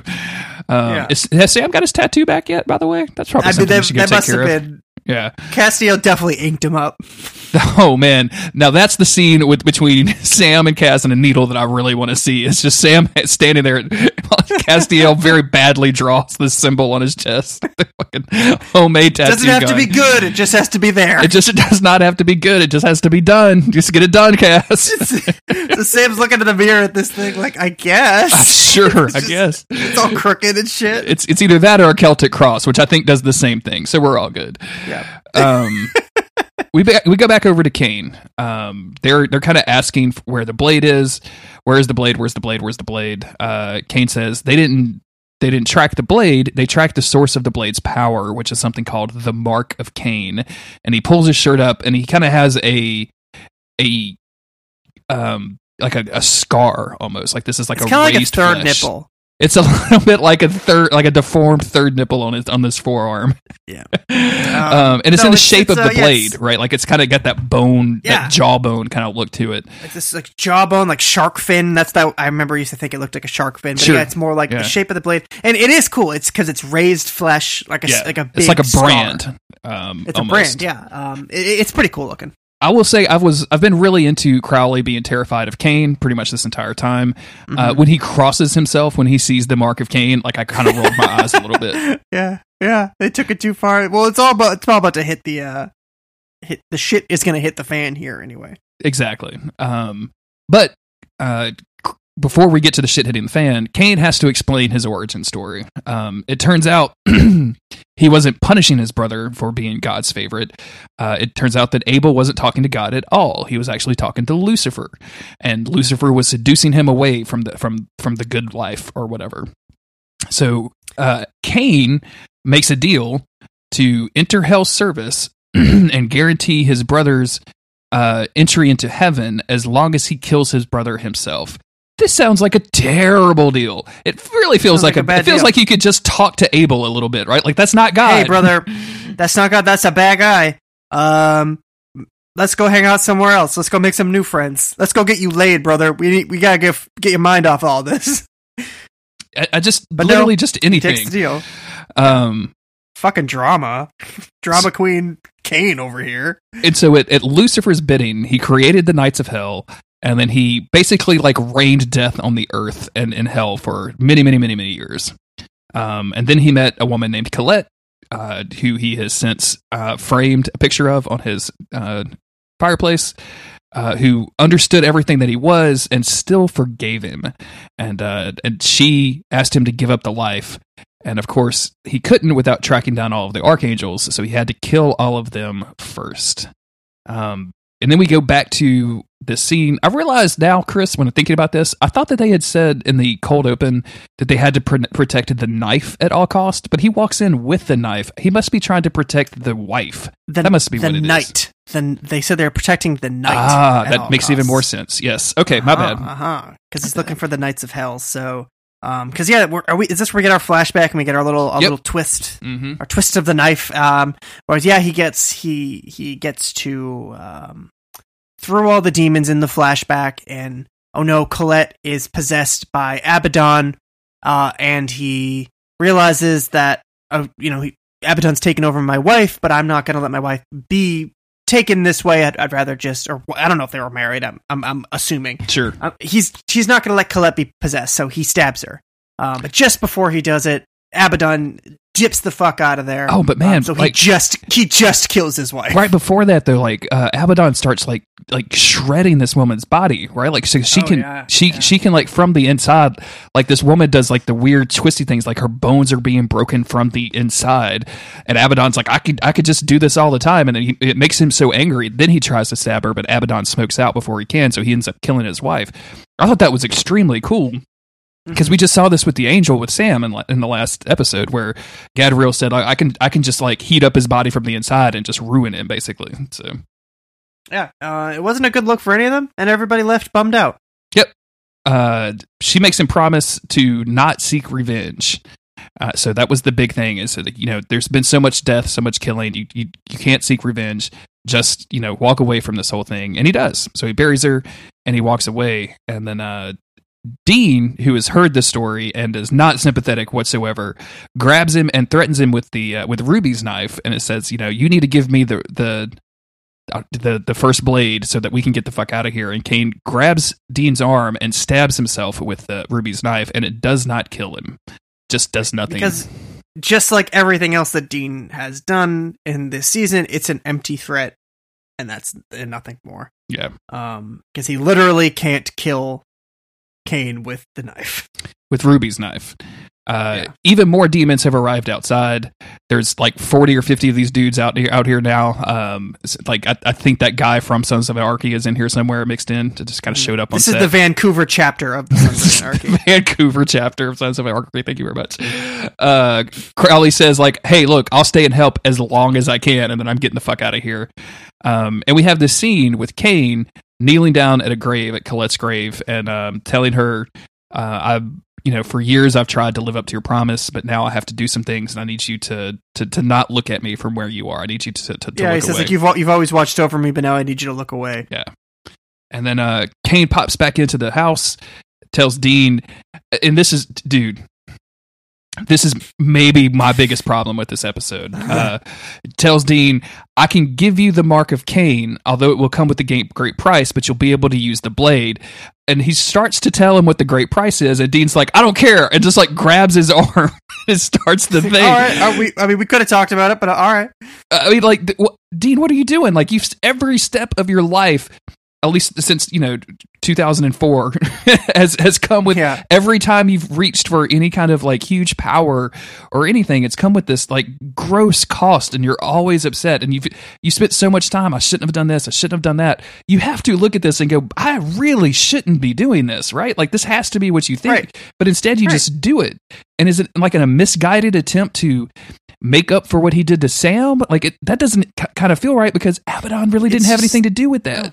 It's just helpless flailing, and I really don't know. I mean, it's a strong parallel to the scene we just had with Sam and Cass, where Sam learns to accept through Cass's advice the ends don't justify the means. And here is Dean saying, I don't even fucking care what the means are. Give me the ends. I'll do whatever. And so, I mean, that's definitely highlighted here, but it just seems needlessly reckless. I mean, I know they're surrounded by demons and the pressure's on or whatever, but it's just, bad idea, Dean. Bad idea. Dean accepts this. We actually see them grasp arms, and like magic shit comes out, and then the mark is transferred to Dean's arm. And then that's when the conditions start coming in. Number one, the blade is at the bottom of the ocean because it can never be destroyed. So why not throw it there? And number two, once Dean is finished killing Abaddon, he has to come back and kill Cain. And Dean says, "Well, why would I do that?" And Cain says, "For what I'm about to do." And then he teleports Dean and Crowley outside, and that's when all the demons come in, and from the outside we see him just wrecking shop on all these demons and killing a lot of them. Dean and Crowley are Shake family, as we like to say around this podcast, and immediately get the fuck out. Yep, they jet the F out. I mean, killing all those demons doesn't seem like it was that bad. Cain, I mean, I guess he probably just kills the vessels too, because who gives a shit? Do you remember when they did the demon bomb thing? Yeah. And like killed a bunch of demons at one time. Like, I feel like this isn't as bad unless he's going to not stop killing demons, right? Like, unless this is the start and he's just going to be killing demons every single time we see him for the rest of the season. This is not that bad of a deal. Yeah, I could see a version of Kane. I don't really remember how this plays out. A version of Kane that just can't stop once he starts. Yeah. So maybe that's the idea. Is, once he gets that urge back, once he starts killing again, then it's just like all day, every day, baby. I gotta kill. But yeah, so we're left there, and we go back to Cass and Sam. More wizards, more wizard shit. They try to work the spell with the grace they extracted. Yep, but it didn't work. We get some blinky light CGI, which looked pretty dumb. I think like this camera angle, like looking up at them as they look down at the little pot, and we see like the weird floaty kind of bubbly mixture kind of happening. I think kind of looked pretty dumb to me. Yeah. I wasn't impressed with this spell. And neither were they, because it doesn't work. And rather than being all worked up about it, Sam says that's all right, and he says that Castiel was right about everything. He needs to stop being the way that he is being and self-sacrificing and causing trouble. And he gives Castiel a hug. It has to tell Castiel, like, hey, this is the part where you hug me back. Very cute. I like this a lot. And Castiel, he's right there, and he's like, all right, you know what we got to do is we got to find Metatron. Like, don't worry about Gadriel anymore. Like, stop obsessing and blaming yourself. We'll find Metatron. That's where we got to go next. He still wants to call Dean. Sam still doesn't want any part of that. But at least we know that Sam is in a better space mentally as far as this stuff goes. And that's kind of where we leave off of them. Castiel being a good friend and Sam kind of getting his head back on straight. This is and then it's back to... This is not quite a brother hug, right? We can't classify this. No, as it's not a brother hug. It's not a brother hug. But it feels good. Like it gives me that same vibe, right? Yeah. The Sam's trying to, like, in the best way that he can. He's like, I could say all this shit, but you know what? I've never given Castiel a hug before. I'm just going to give him a hug. And, he's still being awkward Sam, and he's, well, you're supposed to hug me back, blah, blah, blah. It's funny. And it also shows that, maybe their relationship isn't as tight as we would want it to be, but they're working on it. They're being good to each other here. And then we cut back to Dean and Crowley for the final scene. They're like at the edge of the water on like a pier somewhere. Crowley gets in a good line about nobody hates you more than you hate yourself to Dean. Believe me, I have tried, which I think is also a good companion to that. Crowley says he's going to go get the blade. He's going to get his scuba gear on. He's going down because demons can't get the bends, so he's able to come back up very quickly. But yeah, this is where Dean calls Crowley out, and he says, like, you knew the whole time. You knew the whole story. You knew everything that was going to go down. You knew the deal with the Mark and Kane and all this shit, and you played me. And that whole thing of you being afraid of Kane, that was an act. You were just going along and trying to trick me here. Because you knew that we couldn't use the blade without the Mark, and you knew that if I knew all the details, I probably wouldn't accept the Mark.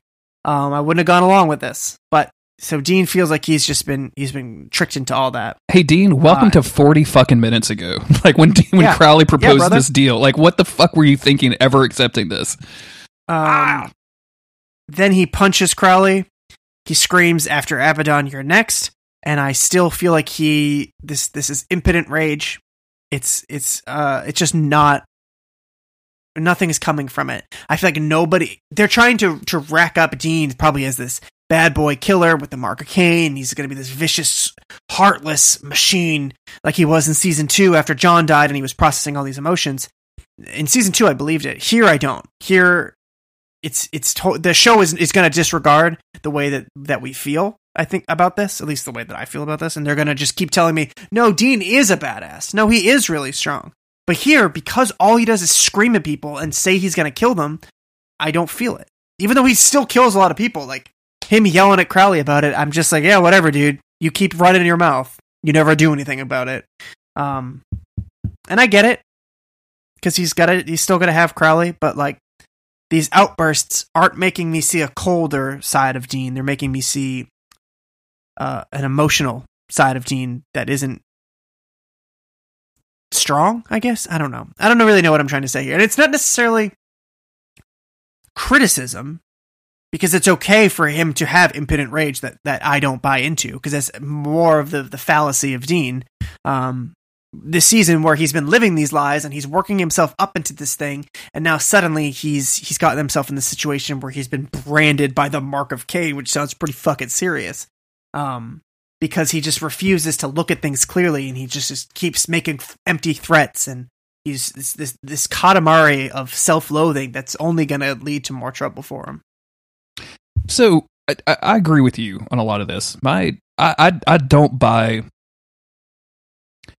Dean as being some ruthless, the ends always justify the means, kill anything in my way, as having that sort of mentality right now. Like, I just, like, at this stage in season 9, I just don't quite get it, because it feels like during the course of season 9, he was so very carefully trying to prevent things from happening. Yeah. Like he was never working.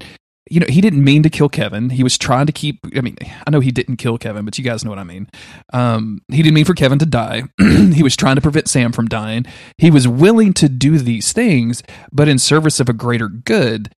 And the things that he was doing, like the consent issues and lying to Sam, is bad, but it's not murder a bunch of people bad, right? Like it's not get the mark from the world's first murderer bad. Like and like that arc worked well because he was in the wrong, but he knew he was in the wrong, and it was like this hole that he kept digging deeper and deeper, and you could tell it was bothering him, and he hated it, and he kept wanting to come clean, but it kept never working out, and it was just getting worse and worse. And he kept, he wanted Sam's consent for all this, and like he was wrong, and he knew he was wrong, and he was suffering for that, and it hurt him to be like that, and he just wanted everything to be okay. And then he knew Sam was going to be pissed, but then rather than, try to make it right again, which I get him not wanting to do, it's just like, what if now murder? What if they go full murder with him? And, I liked Dean's character development throughout this. He had done something bad, but they were doing something, it was true to him. And you could see he was really struggling, and I felt for him, even though I knew he was in the wrong. And that's how you know that it's working, that they're doing good character writing, because we sympathized with his predicament, even though we condemned his decisions. But here it's just like, oh fuck, what the fuck, dude. Also, it's like they want us to go back to Fresh Out of Hell, Dean Winchester, where he was kind of like a little empty inside, and he had done all of these horrible things in hell, and he'd gotten off the rack and started torturing and technically broke the first seal. Because a lot of season 4 Dean is very fucking ruthless. Like at the end of that show, where at the end of that kind of arc, he powers up. I keep going back to it, but he powers up Sam by killing a bunch of people. Like he's willing to do almost anything.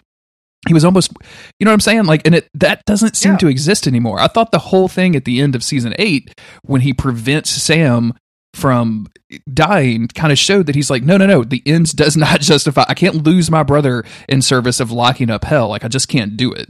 And so to see him being treated kind of all of a sudden like he's just this ruthless serial killer, basically, and like Crowley's speech to him at the end of this kind of bleeds into that. Like, oh, I've watched you for years. I know exactly what you're capable of. Like, yeah, but it's been a few years. Like he's kind of mellowed out since then a little bit. It doesn't feel like this is the truth of Dean Winchester anymore. This is old school shit. Yeah, but not in a good way. So I'm with you. Done that. I feel like this is. There's a lot of things. I feel like Dean is just. I hate to say out of character. Okay, like I feel like that's bad criticism almost, because like the characters are whoever they are. Like it's really easy to read in your own shit when you're defining people's characteristics and things like that. I feel like this. My problems with this episode, and I'll be honest with you, like if I can zoom out a little bit, most of this episode is really, really good. Like I kind of like the way that it moves. I like the A plot and the B plot. It's a lot of lore at once, which is a little overwhelming, and I feel like they could have stretched that out of 2 or 3 episodes. You've got 23 episodes, y'all. Like you can live a little. Like we don't have to go to, we don't have to have our one-off episodes. You can stretch this out a little bit. So it's a little busy, but it actually makes sense, which is impressive for all of the things they're telling us. This is something that, superhero TV, which I watched a lot of, really suffers from, is like, oh, hey, we're going to dump a bunch of exposition on you and tell you a bunch of origin stories and invent new doodads to deal with. And like, that's not going to make any sense. It's the actual show is going to suffer. And that's not the case here. But man, like the Dean stuff, Why is he that's why I kept texting you last night. Why is he doing any of this? Why? Like, why does he accept the mark of Cain? Why does he go along with Crowley? Like, is he that depressed? If he's that depressed, I need an episode of, or at least half of an episode where you show me that he's that sad. You went from, I'm going to leave to protect you, Sam, and Sam's like, that's not why I want you to leave. I want you to get the fuck out of here because you lied to me, to him just sitting at a bar. Like, there was no in-between period to build also, any he was trying to flirt it up right until Crowley walked in. He was trying to get laid. Yeah. So I'm just saying, man, I wish this was a little bit better done. Like, I wish we had seen a little. Look, if you're gonna make Dean fall, right? Like, and that's what they're doing, right? They want Dean to feel like he's falling away from humanity. I feel like that's what they want to go with. If they're gonna make Dean fall, like, give me the episode where he's really in the shit. Because I can believe that. I can believe Dean spiraling out from that point and falling away from humanity. But you gotta put in the work first. You can't just be like, yeah, here, immediately setting up the cool thing. And I get the desire to want to set up the cool thing right away. But I think that if we had a little bit more time with it, and I don't know, almost, I think the trial by fire, where it's like, oh, you have proven worthy of the mark of Cain. I think that is, to a degree, it's interesting. But I feel like Dean coming upon Cain in less violent circumstances, and Cain giving him the mark again under less violent circumstances, being like, oh, I see that you would respect this mark, and you are worthy of it because I know that, you know, you've proven yourself to be a good man who's fought and you do the right thing, blah, blah, blah. You know, one of those kind of things where, because Cain is kind of mellowed out, Dean's kind of mellowed out, and they meet in the middle. And I don't know, that's not an exciting scenario. But I could also see that type of scenario where then Dean gets the mark, and now now it's a battle of wills almost against this thing in him, where he accepts the responsibility because he is deemed worthy of it, but then as soon as he's given it, it's like it's almost too much. It pulls out that killer in him, and then we got to deal with that. Then all of this other spiraling away from humanity is because of a decision that he thought he was making in good faith, rather than sort of diving headfirst into something. You know, there's a way to handle it that doesn't feel so jarring. And maybe once that's the big thing, is it feels so fucking jarring to go from last episode to this one without any kind of interruption in service, and just immediately to have Dean making these kind of decisions with no, like, you need to build up to that. Like, I need to see Abaddon do some more bad shit. I need Dean to get really mad at Abaddon for killing Tara, for instance. Like, maybe she murdered and tortured Tara or something, like, and he wants revenge, or maybe she prevented Sam from being healed or somehow. I don't know. Like, I need to see a build up. I need to see him to have something to sacrifice this for, and to have him like at the bottom dregs of humanity or something. But this just feels like, we want him to have the mark of Cain. Also, we need to tell people what the mark of Cain is. But he needs the mark of Cain to wield the first blade. Oh yeah, we need to also tell people what the first blade is. Like, it feels just like a lot all at once. And, you know, I think that we'll be able to sort of compartmentalize all of this stuff a few episodes from now, when we're 3 episodes in, or even next episode, when we're an episode into Dean having the mark, and whatever the origin was last episode, and maybe they can just make it compelling going forward. Sure, now that we're already in it. But the thing that got us in it felt forced, and it felt like we weren't ready for it. And I think that can be the case a lot of times with Supernaturals. A thing is sprung upon us, and we're like, what?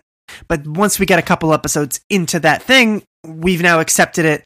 We've now glossed over whatever plot holes there were. We've filled it in ourselves, and now we accept it for where it is and move forward with it.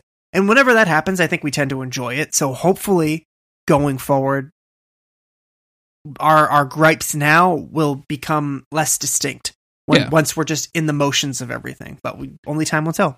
I do think that Supernatural has introduced things slower and better than this kind of stuff.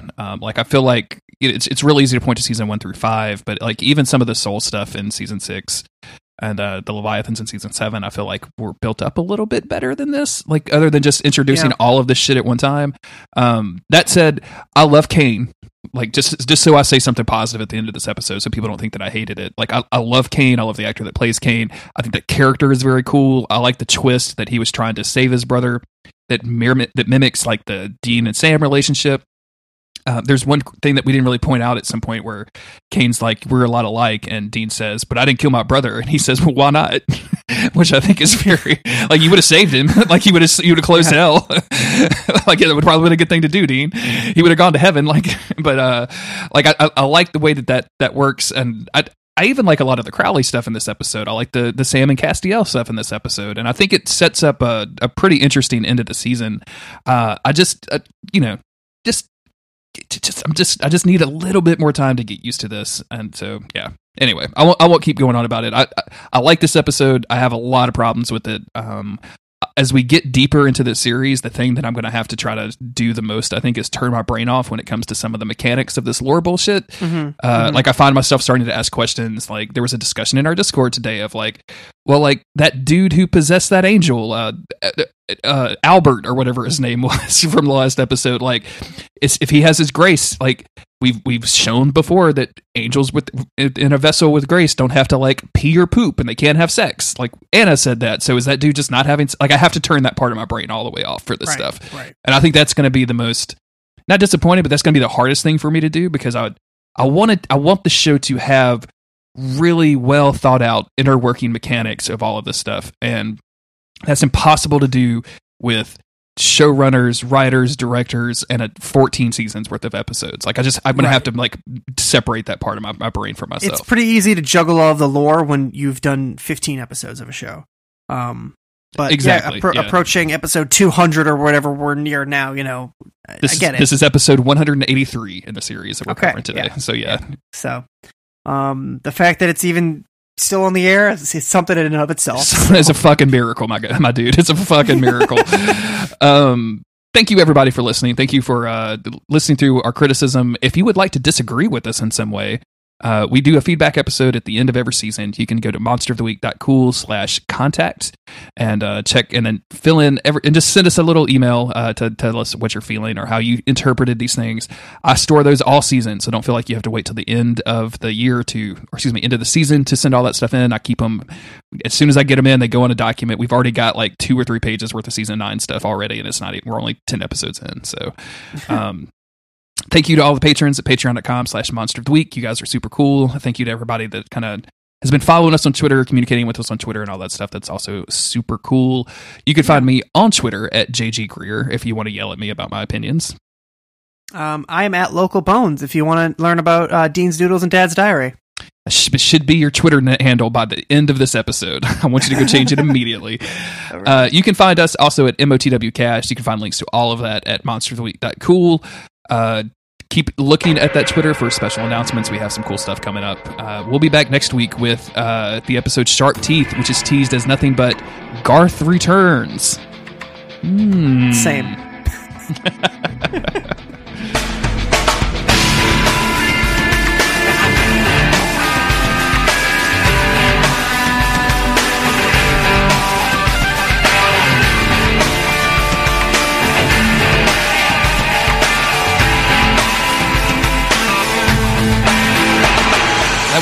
I am recording literally for 2 hours. There was some. Yeah, same. There's some length on that one. Yeah, there's some length and girth. It's a pretty good one though. I thought it was a pretty good one. I did too. I like getting into the episodes that are middling. I kind of like dealing with, because it's fun to kind of tease out what you do or do not like about it. Yeah. And we talked for like 35 minutes before we started. It's true. We did a Kingdom Hearts podcast. I did talk about ball enlargements, and you talked about Kingdom Hearts. So yeah, I think we're good. Yeah. We're good.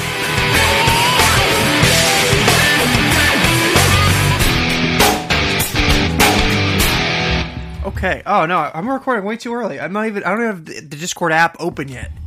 What am I thinking? You might not even be logged on yet. You know what the opposite of being logged on is? It might sound simple, but yeah, it's being logged off. And being logged off, that's a pretty big deal. Sometimes when I get out of work, I'm like, yeah, I haven't, internally, I think, I gotta log off of work or something like that. And not mentally, I just like, I'm stupid. That's how I talk now. Yeah, I'm getting a Discord update, so this, you're going on 40 seconds of audio now that you don't need, but it's going to be there. And you know what? We all have to suffer for it.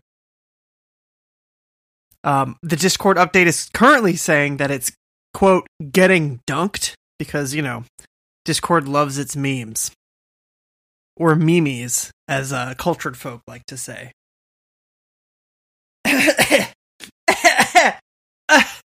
Okay, we're making progress on that download bar. We're getting there. That's how I cough now.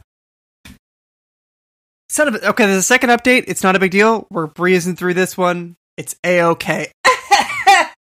It's not going to be a big deal. That's how I cough now, Jeremy. I know what you're thinking. Why you like that? Well, that's how I cough. This is a third. Okay. No. It wasn't a third update. It's just installing it now. Oh, word, no, it's installing a third one. Thank you. It's starting now. Okay. All right. Shout out to Discord for being fucking on the money with this. What is happening, my dude? Just over here, getting shredded. Right off the bat, I can't hear anything, so we're doing good. We're doing great. Okay. Hello. Let me make sure that I have the right headphones selected. Hello. Hello. Boop. Chris. Hello. Chris Mosier. No, I got nothing. Oh, I heard a sound. Oh, Chris Mosier. Oh, I still can't hear you. Chris.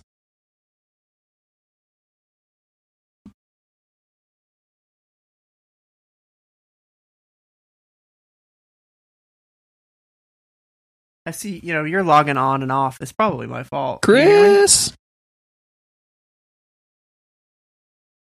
Hello, Chris. Let me check my settings.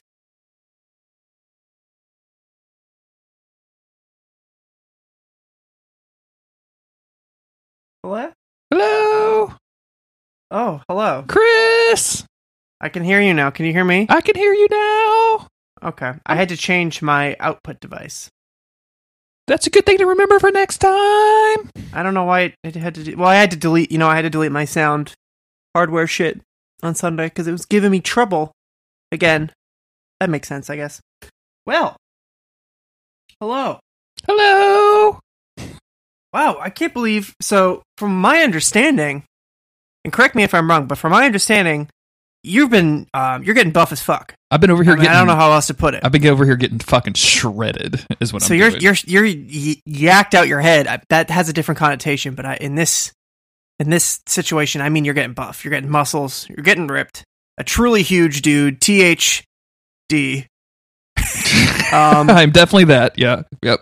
But I also I also understand that makes you have a really high pitched voice. Is that correct? Is that the connection? It depends. So I'm in a bit of a in between state. The higher pitched my voice goes, the bigger my muscles get. The deeper my voice goes, like the slimmer that I look. So I just have to choose when I'm in public, like what I want to represent myself as. So if I'm talking up here, it's because I'm feeling kind of dangerous and I want to beat somebody's ass. Yeah, but if I'm those all the way, veins are bulging. If I'm all the way down here, it's just because I just want to get comfy in a small bed. You know what I'm saying? Right. You're relaxing those veins. Exactly. Yeah. That's something that people don't appreciate about being huge, which I feel like as a fellow huge dude, you can appreciate. It's all about the veins. It's all about filling those veins up. You know what I mean? You want to get those veins defined, right? You got to get defined veins. Have you seen Sam Winchester's arms? That's the kind of shit I'm talking about. But more importantly, have you seen his forehead? That's the kind of shit I'm talking about. I have seen, as we say in South Louisiana, the both of them, and they are both extremely well. The both of them, and that's what I'm talking about. And I think that we both agree. What, season 4 to season 6, Sam? He was a THD. He was a truly huge dude. He's a THD, absolutely. He's gotten a little slimmer now. Like you can tell he's gotten married and his wife knows what the fuck she's doing, so she's like feeding him correctly. Like that's always a good thing.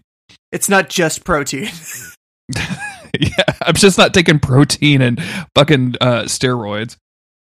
Yeah, who needs food? I just got protein. I'm reading. I sent you a page of this, but I'm reading this book by Warren Ellis called Crooked Little Vein.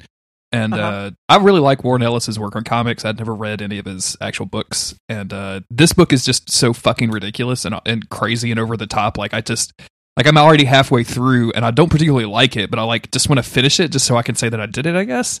But there's a scene in the book where like they are trying to track down the main character and his just super gothed up, very sexy girlfriend. So it already tells you, dude. it already tells you where we are. He's in a polyamory relationship with other people, but she also kind of digs on our main character too. All over the place.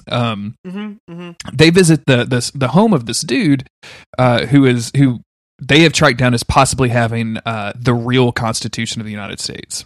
Wow, but from the sound of it, he's not TH. He's a dude, but he's not truly huge. Oh, the main character is not a truly huge dude. He is a piece of shit.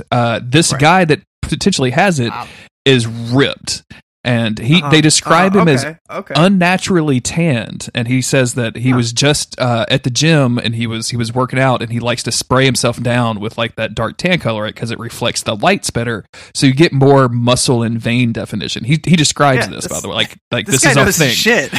And then they proceed to Chris. Is the book trying to make fun of this dude? Because he sounds fucking sick. Oh, he's. Everybody is a caricature. There's no real people at all in this book. Like there's the Secretary of State, who is kind of like the main machination dude in this, is an old guy who jams and he describes himself doing this, jams heroin into his body while shitting himself in a hotel room and watching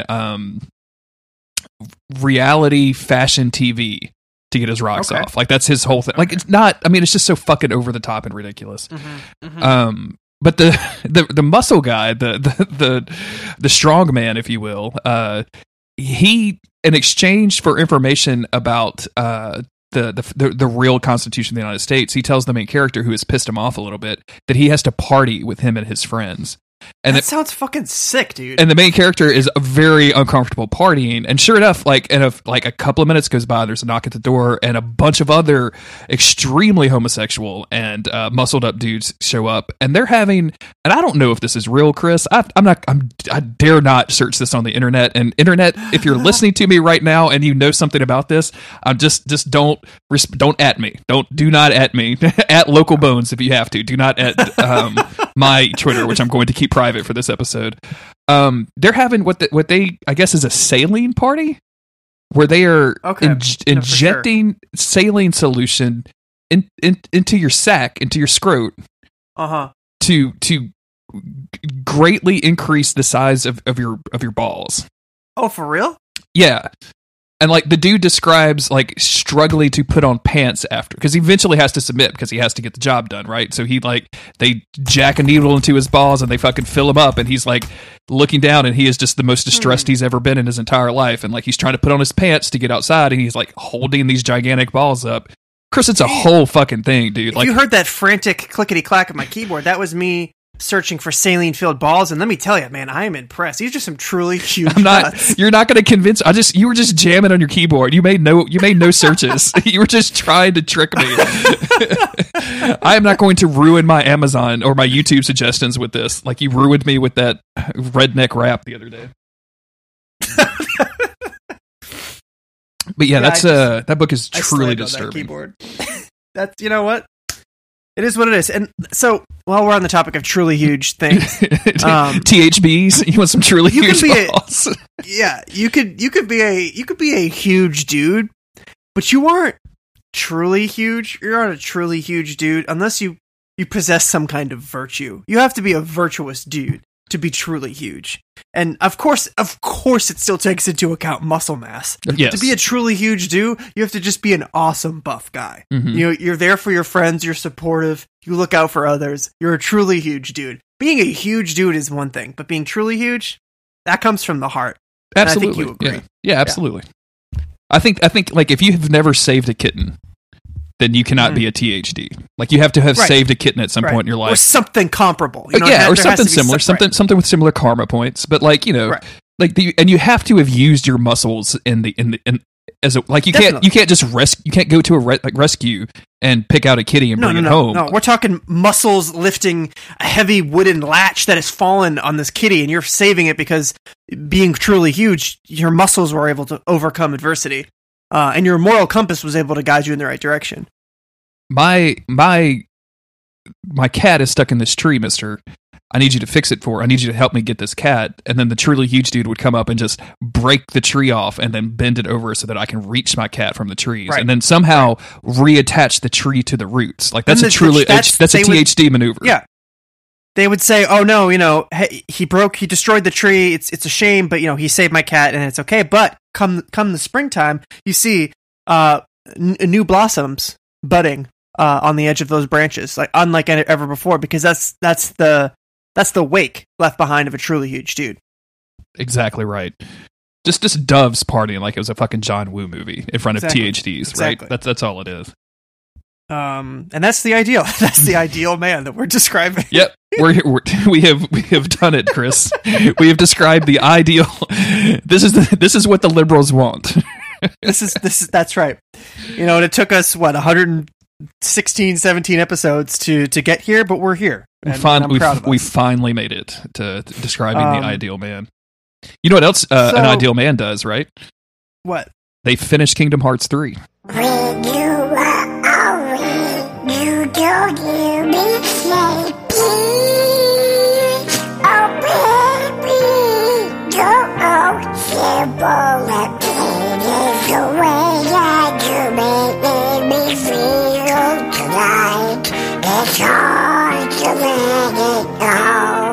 Oh man, great segue, because I was going to try and get here. There's two, so you're not going to play Kingdom Hearts. I don't know, I'm not going to spoil it, but you're not going to play Kingdom Hearts ever, correct? Correct. Why the fuck would you? So, but if anyone listening to this hasn't played Kingdom Hearts 3, maybe it was like me, had played the first and the second, you need to alter your expectations going into 3. You need to be aware of one thing. Number one, it's not Kingdom Hearts 3, it's fucking Kingdom Hearts 10. You gotta play all the other ones. None of this shit will make any fucking sense. I thought that listening to a podcast that would give you an overview, I'm like, you know what? I'm not gonna sweat the small stuff. I'm gonna listen to a podcast, they're gonna give me the deets, and then I'm gonna stroll on into Kingdom Hearts 3, no problemo. No, if that had been the case, I wouldn't have no fucking clue what was going on. You gotta see it to believe it. That's the only thing I can say about the Kingdom Hearts series. You gotta play all those random spin-offs. For partly because it's just hard to understand, but the other is that you just won't care. You won't give a shit about anything unless you've actually played the game. Because the best thing about Kingdom Hearts is the emotional resonance with the characters. Forget the plot, forget the Disney worlds. It's the emotional connections you have, and you're not gonna have emotional connections if you just watch a YouTube video about it. So you gotta either play all the games or at least watch the cutscenes or something. You gotta get your hands dirty. You gotta get in there. So you gotta go in there aware that all of that knowledge is necessary. People said it on Twitter, and I said, I don't give a fuck. I'm going to skip 2 games, which I did. And sure enough, there were things that came up, and I was like, Replica Riku. Well, what the fuck is that? I don't know. I still don't know. I don't even know what words you just said. Is Riku a person, place, or a thing? Riku's a person, and there's a replica of him because I skipped Kingdom Hearts Recoded because I thought, I don't need it. I'm too good for this. And you know what? I was wrong. And I'm not too proud to admit it. So one, you got to go in with the understanding that you need to know the series. You need to know all the games, which for the most part, I did. So I had a pretty good ride with the emotional stuff. Number 2 is you can't go into Kingdom Hearts 3 thinking it's the last fucking game, because in no way, shape, or form they're trying to indicate this is the final game. It's not. It's just the next one. And there's I'm not gonna say anything, but this is not a finale. So me believing that there was gonna be resolution, I was a fool. There is some resolution, but I was a fool to believe that. Other than that, so you went on a journey. Mm-hmm. And we've mentioned this before. You specifically said on this podcast you were not playing Kingdom Hearts 3. Yes. And then you caved, and then you said, I'm going to play Kingdom Hearts, all of the Kingdom Hearts. You went to the total other direction. You were like, oh, I'm not going to play Kingdom Hearts 3 except until I play every single Kingdom Hearts game that came before it. Mm-hmm.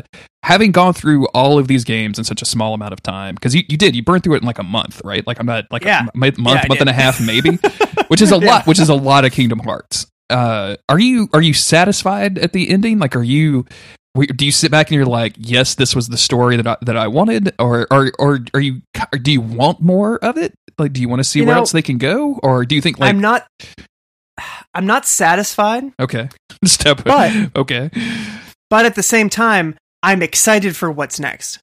So it's like at the end of Empire Strikes Back, you're not satisfied. but you want to see Return of the Jedi. You want to know what's going to happen next. If that makes sense. I mean, maybe you are satisfied in a certain way. There were resolutions for things, and for specifically, there are some characters who had really great resolutions. And it made me care about them in ways that I hadn't previously, where I was like, oh, those are side characters. I'm not so interested in their story. But then come Kingdom Hearts 3, come reaching their resolution, I was like, wow, that was great. That paid off. That was a lot of fun. That was really emotional. I appreciate that they did this. But to keep that, I think some creators would end their story, like would have ended Kingdom Hearts 3 with, yep, we're good. And then we'll announce the next one a little while from now, and we'll just continue on anyway. Kingdom Hearts 3 they're not going to just completely say, we're good. They're going to say, okay, you just had your ending, but actually we're going to tease you with like 4 more things. So that now you're more confused, now you have more questions, and now you're going to have to wait 10 years for the next game or whatever. So yeah, I'm satisfied, I guess, with some stuff. And it was really cool to see certain characters grow and develop. The character Riku, who I just was talking about, Replica Riku, regular Riku, he is in the first game. He succumbs to the power of darkness, and he loses sight of himself. He has a really great redemption arc throughout the games, and that's very satisfying. I've been there, Riku. You've been there. I know exactly what you're talking about. You know what it's like. It's kind of like Sam Winchester. He has a very Sam Winchester arc, except he doesn't hate himself as much. So that was really good. But yeah, there was a lot of Disney to put up with, and when they use the Disney worlds to further the themes and plot of Kingdom Hearts, I really enjoy them. I think I may have talked about the Toy Story world. I don't remember, but it basically, they were able to work in the lore, which sounds really goofy when you say like, oh, these toys that come to life, and suddenly the villain from Kingdom Hearts is like trying to control them or something. It's very silly, but it worked, and it like felt like, wow, oh, I'm enjoying this Pixar world that I'm running around in, but it also is fueling the characters that I care about and leading the plot forward. But then you go to like the Frozen world, and it's like, hey, you saw Frozen. That movie's like an hour and a half long. What if it was 3 hours long? And it wasn't as good. and what if it was 3 hours as long, not as good, and you had to control the main character? Yeah. And that's really boring. I didn't really like those. But I mean, I guess if you're a huge fan of that movie, you might be into it. But do you think that people, I mean, like, what I'm curious about with the Kingdom Hearts series, and I think it's why I found it so fascinating, is like it hit at a time that Final Fantasy was incredibly popular, and Disney stuff like pretty much is always popular. But nowadays, like Final Fantasy has kind of fallen by the wayside. Like I know it's a big franchise, but like it's not Final Fantasy 7 years, right? Like we don't have that. Right. 14. I think on the internet, Final Fantasy is probably a lot more popular than it is IRL. Like, do you think this is hitting? That same name? Do you think this is hitting with like the 8 to 10-year-olds? Like, are they picking up Kingdom Hearts and going like, because they see Disney on the cover and like, oh, I like Disney and I like anime, so I'm gonna play this weird anime Disney game, and really getting into it like you guys did it as youths. That's I don't know. I guess there always must be some pull because of the Disney stuff, and if you're a kid and you start getting online when you're like 10, 11, 12 years old, that's around the time that I started really, using the internet a lot. That's when I was 11 when Kingdom Hearts, the first one, came out, and I was looking up the website for it and everything. So I imagine there's still kids who are exposed to this stuff, but I don't know if it's going to have that same like relevance.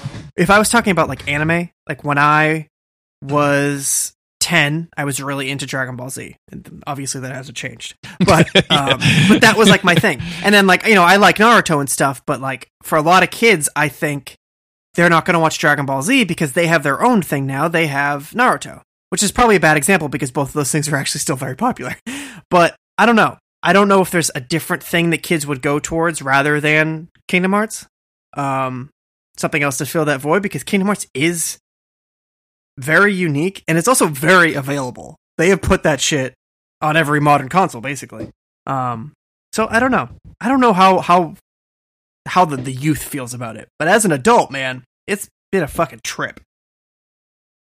It sounds and the Final weird. Fantasy stuff is gone. Yeah, it's very weird. I don't know. And that's the other thing that I keep hearing. Like, I'm really surprised that Kingdom Hearts 3 doesn't have a Final Fantasy 15 world, or like you don't meet with Grutus? Is that character from Final Fantasy 15? Gladius, maybe? Yeah, maybe. Okay. Yeah, no, there's not a single Final Fantasy character in it. They make reference to a few of the characters that have appeared in past Kingdom Hearts games, but they don't show them. Which was weird because they were always like, they weren't pivotal. But they were always there. Like, there was a group of characters that it was Squall from Final Fantasy VIII, and then every other character from Final Fantasy VII, and they all hung out in all the games, and they helped like rebuild this world that had been lost to darkness or something.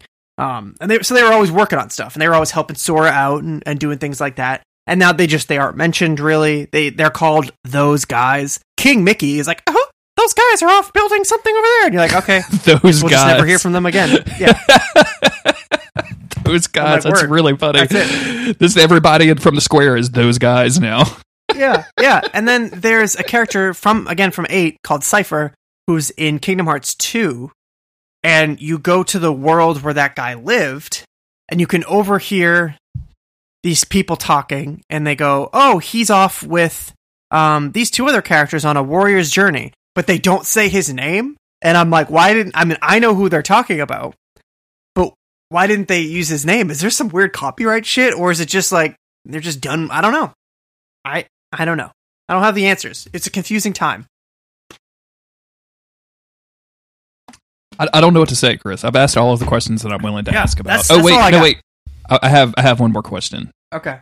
What is the ship name for regular Riku and replica Riku?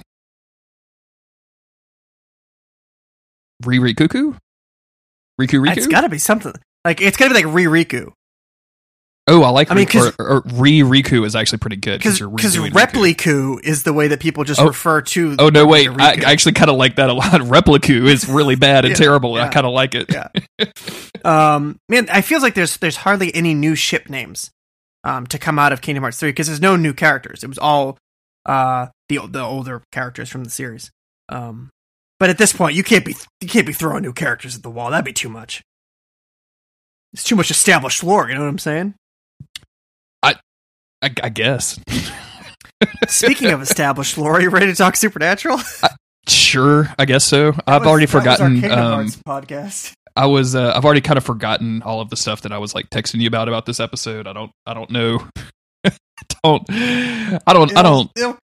Man, I'm concerned, to be honest with you. Before we get into, let's just. I don't know why I'm telling you to wait. So I'm concerned too. I'll be real with you. Supernatural kind of sucks right now. When you are away, don't you be sleepy. Oh, baby, don't simple and plain is the way I do make me feel tonight. It's hard to let it go. You leave me.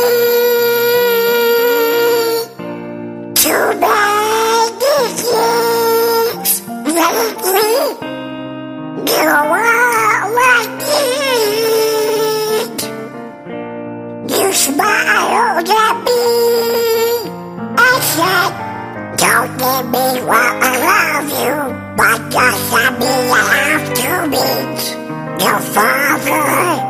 When we are older, you're right. Just like what I meant when I said no.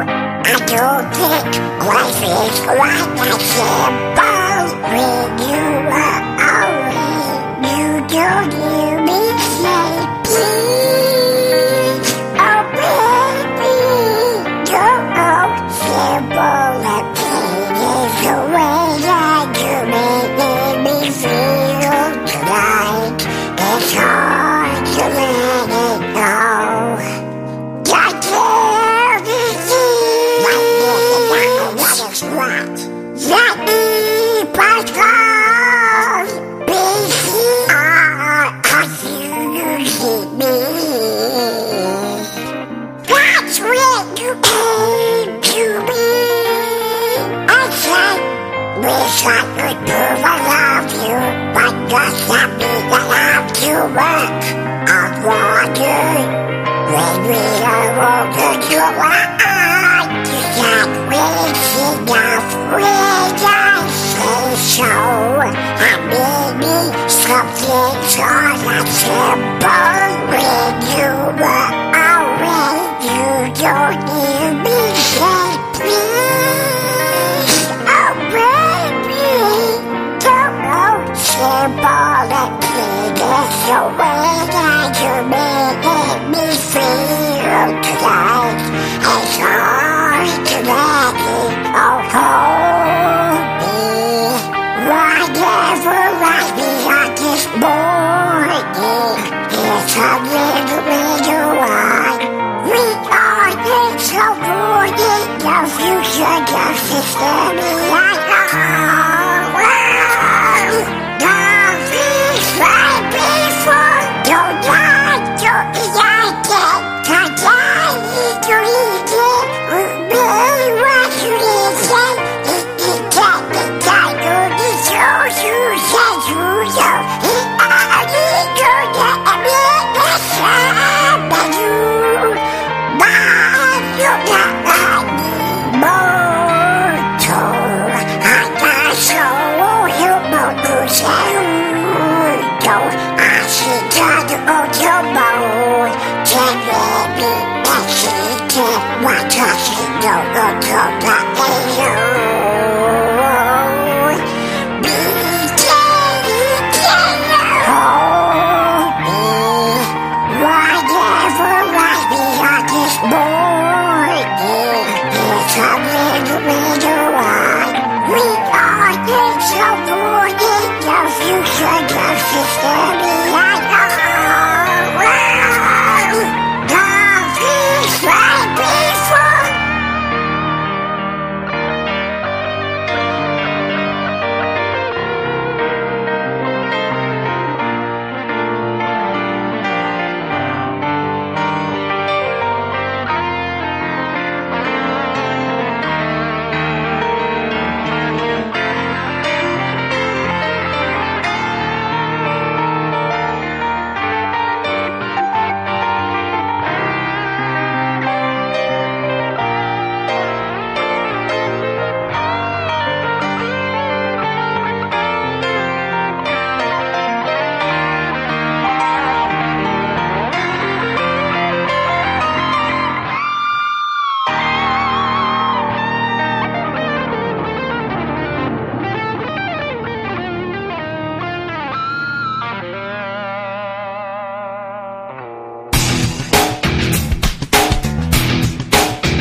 I like Sam and Castiel together a whole lot. I think I mentioned way back in season 4 or 5, like, excuse me, whoops, just burped on the mic like a professional podcaster. Hell fucking yeah, you did, bro.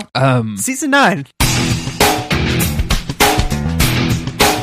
You know, relics like this, either they'll find it pretty quickly or they won't find it. Hey, Chris, can I take a small break real quick? Yeah, sure. My phone buzzed like I got an email, and the subject of the email was guest on Don't Give Up Skeleton. And the only reason I'm stopping right now to tell you this is because he starts off the email, "Hey Doug, my name is Scott Morrow. I started listening to Don't Give Up Skeleton some months ago," and I'm like, "Excuse me." What? Who is Doug? Did he mean to type dude, maybe? It's capitalized. I don't know. Oh, man. I'm sorry. I didn't mean to distract us all. That's okay. All the way Hey, while we're paused for 1 second, let me go blow my nose. I'm getting a little stuffy. One second.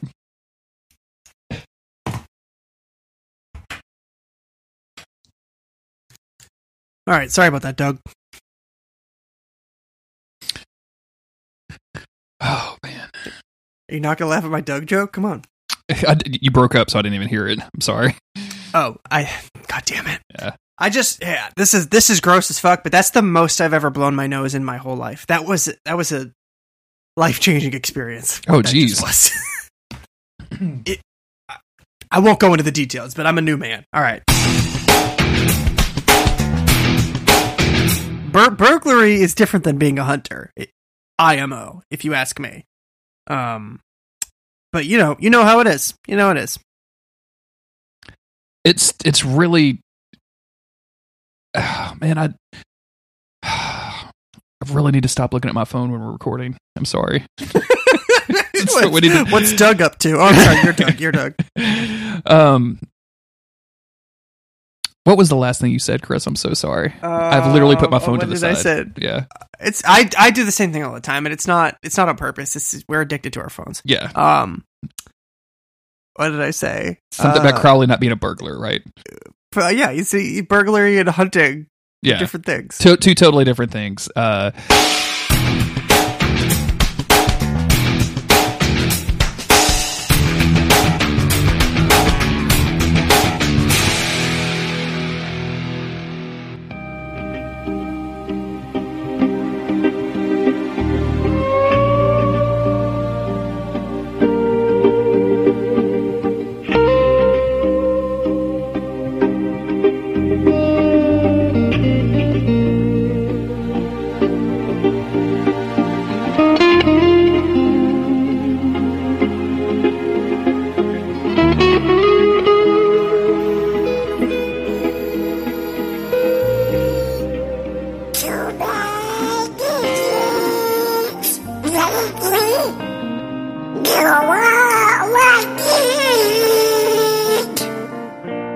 You smiled at me and said, don't give me what I love you, but just let me have to meet your father. When we are older, you're right. Is that what I meant when I said no? I don't think life is quite that simple when you are away. You don't hear me say please, oh baby. Don't know simple and plain is the way that you made me feel tonight. It's hard to let it go. I can't believe let me part God because you need me. That's when you came to me. I said, wish I could prove I love you, but just let me that I'm too much of water. When we are older, you're right. You can't really see enough when I say so. And maybe something's all that simple when you were away. You don't hear me say please, oh baby. Don't know simple and plain is the way that you made me feel tonight. It's hard to let it all hold me. Whatever lies beyond this morning, it's a little bit of one. We are in so morning, the future just is standing at home. Nothing's right before, don't lie, don't be like it. Today, you need it, with me, what you need it. If you get the time, you need to, you said you know. I need to get a bit less than you. But you're not immortal. I got so you know who's I see God, oh,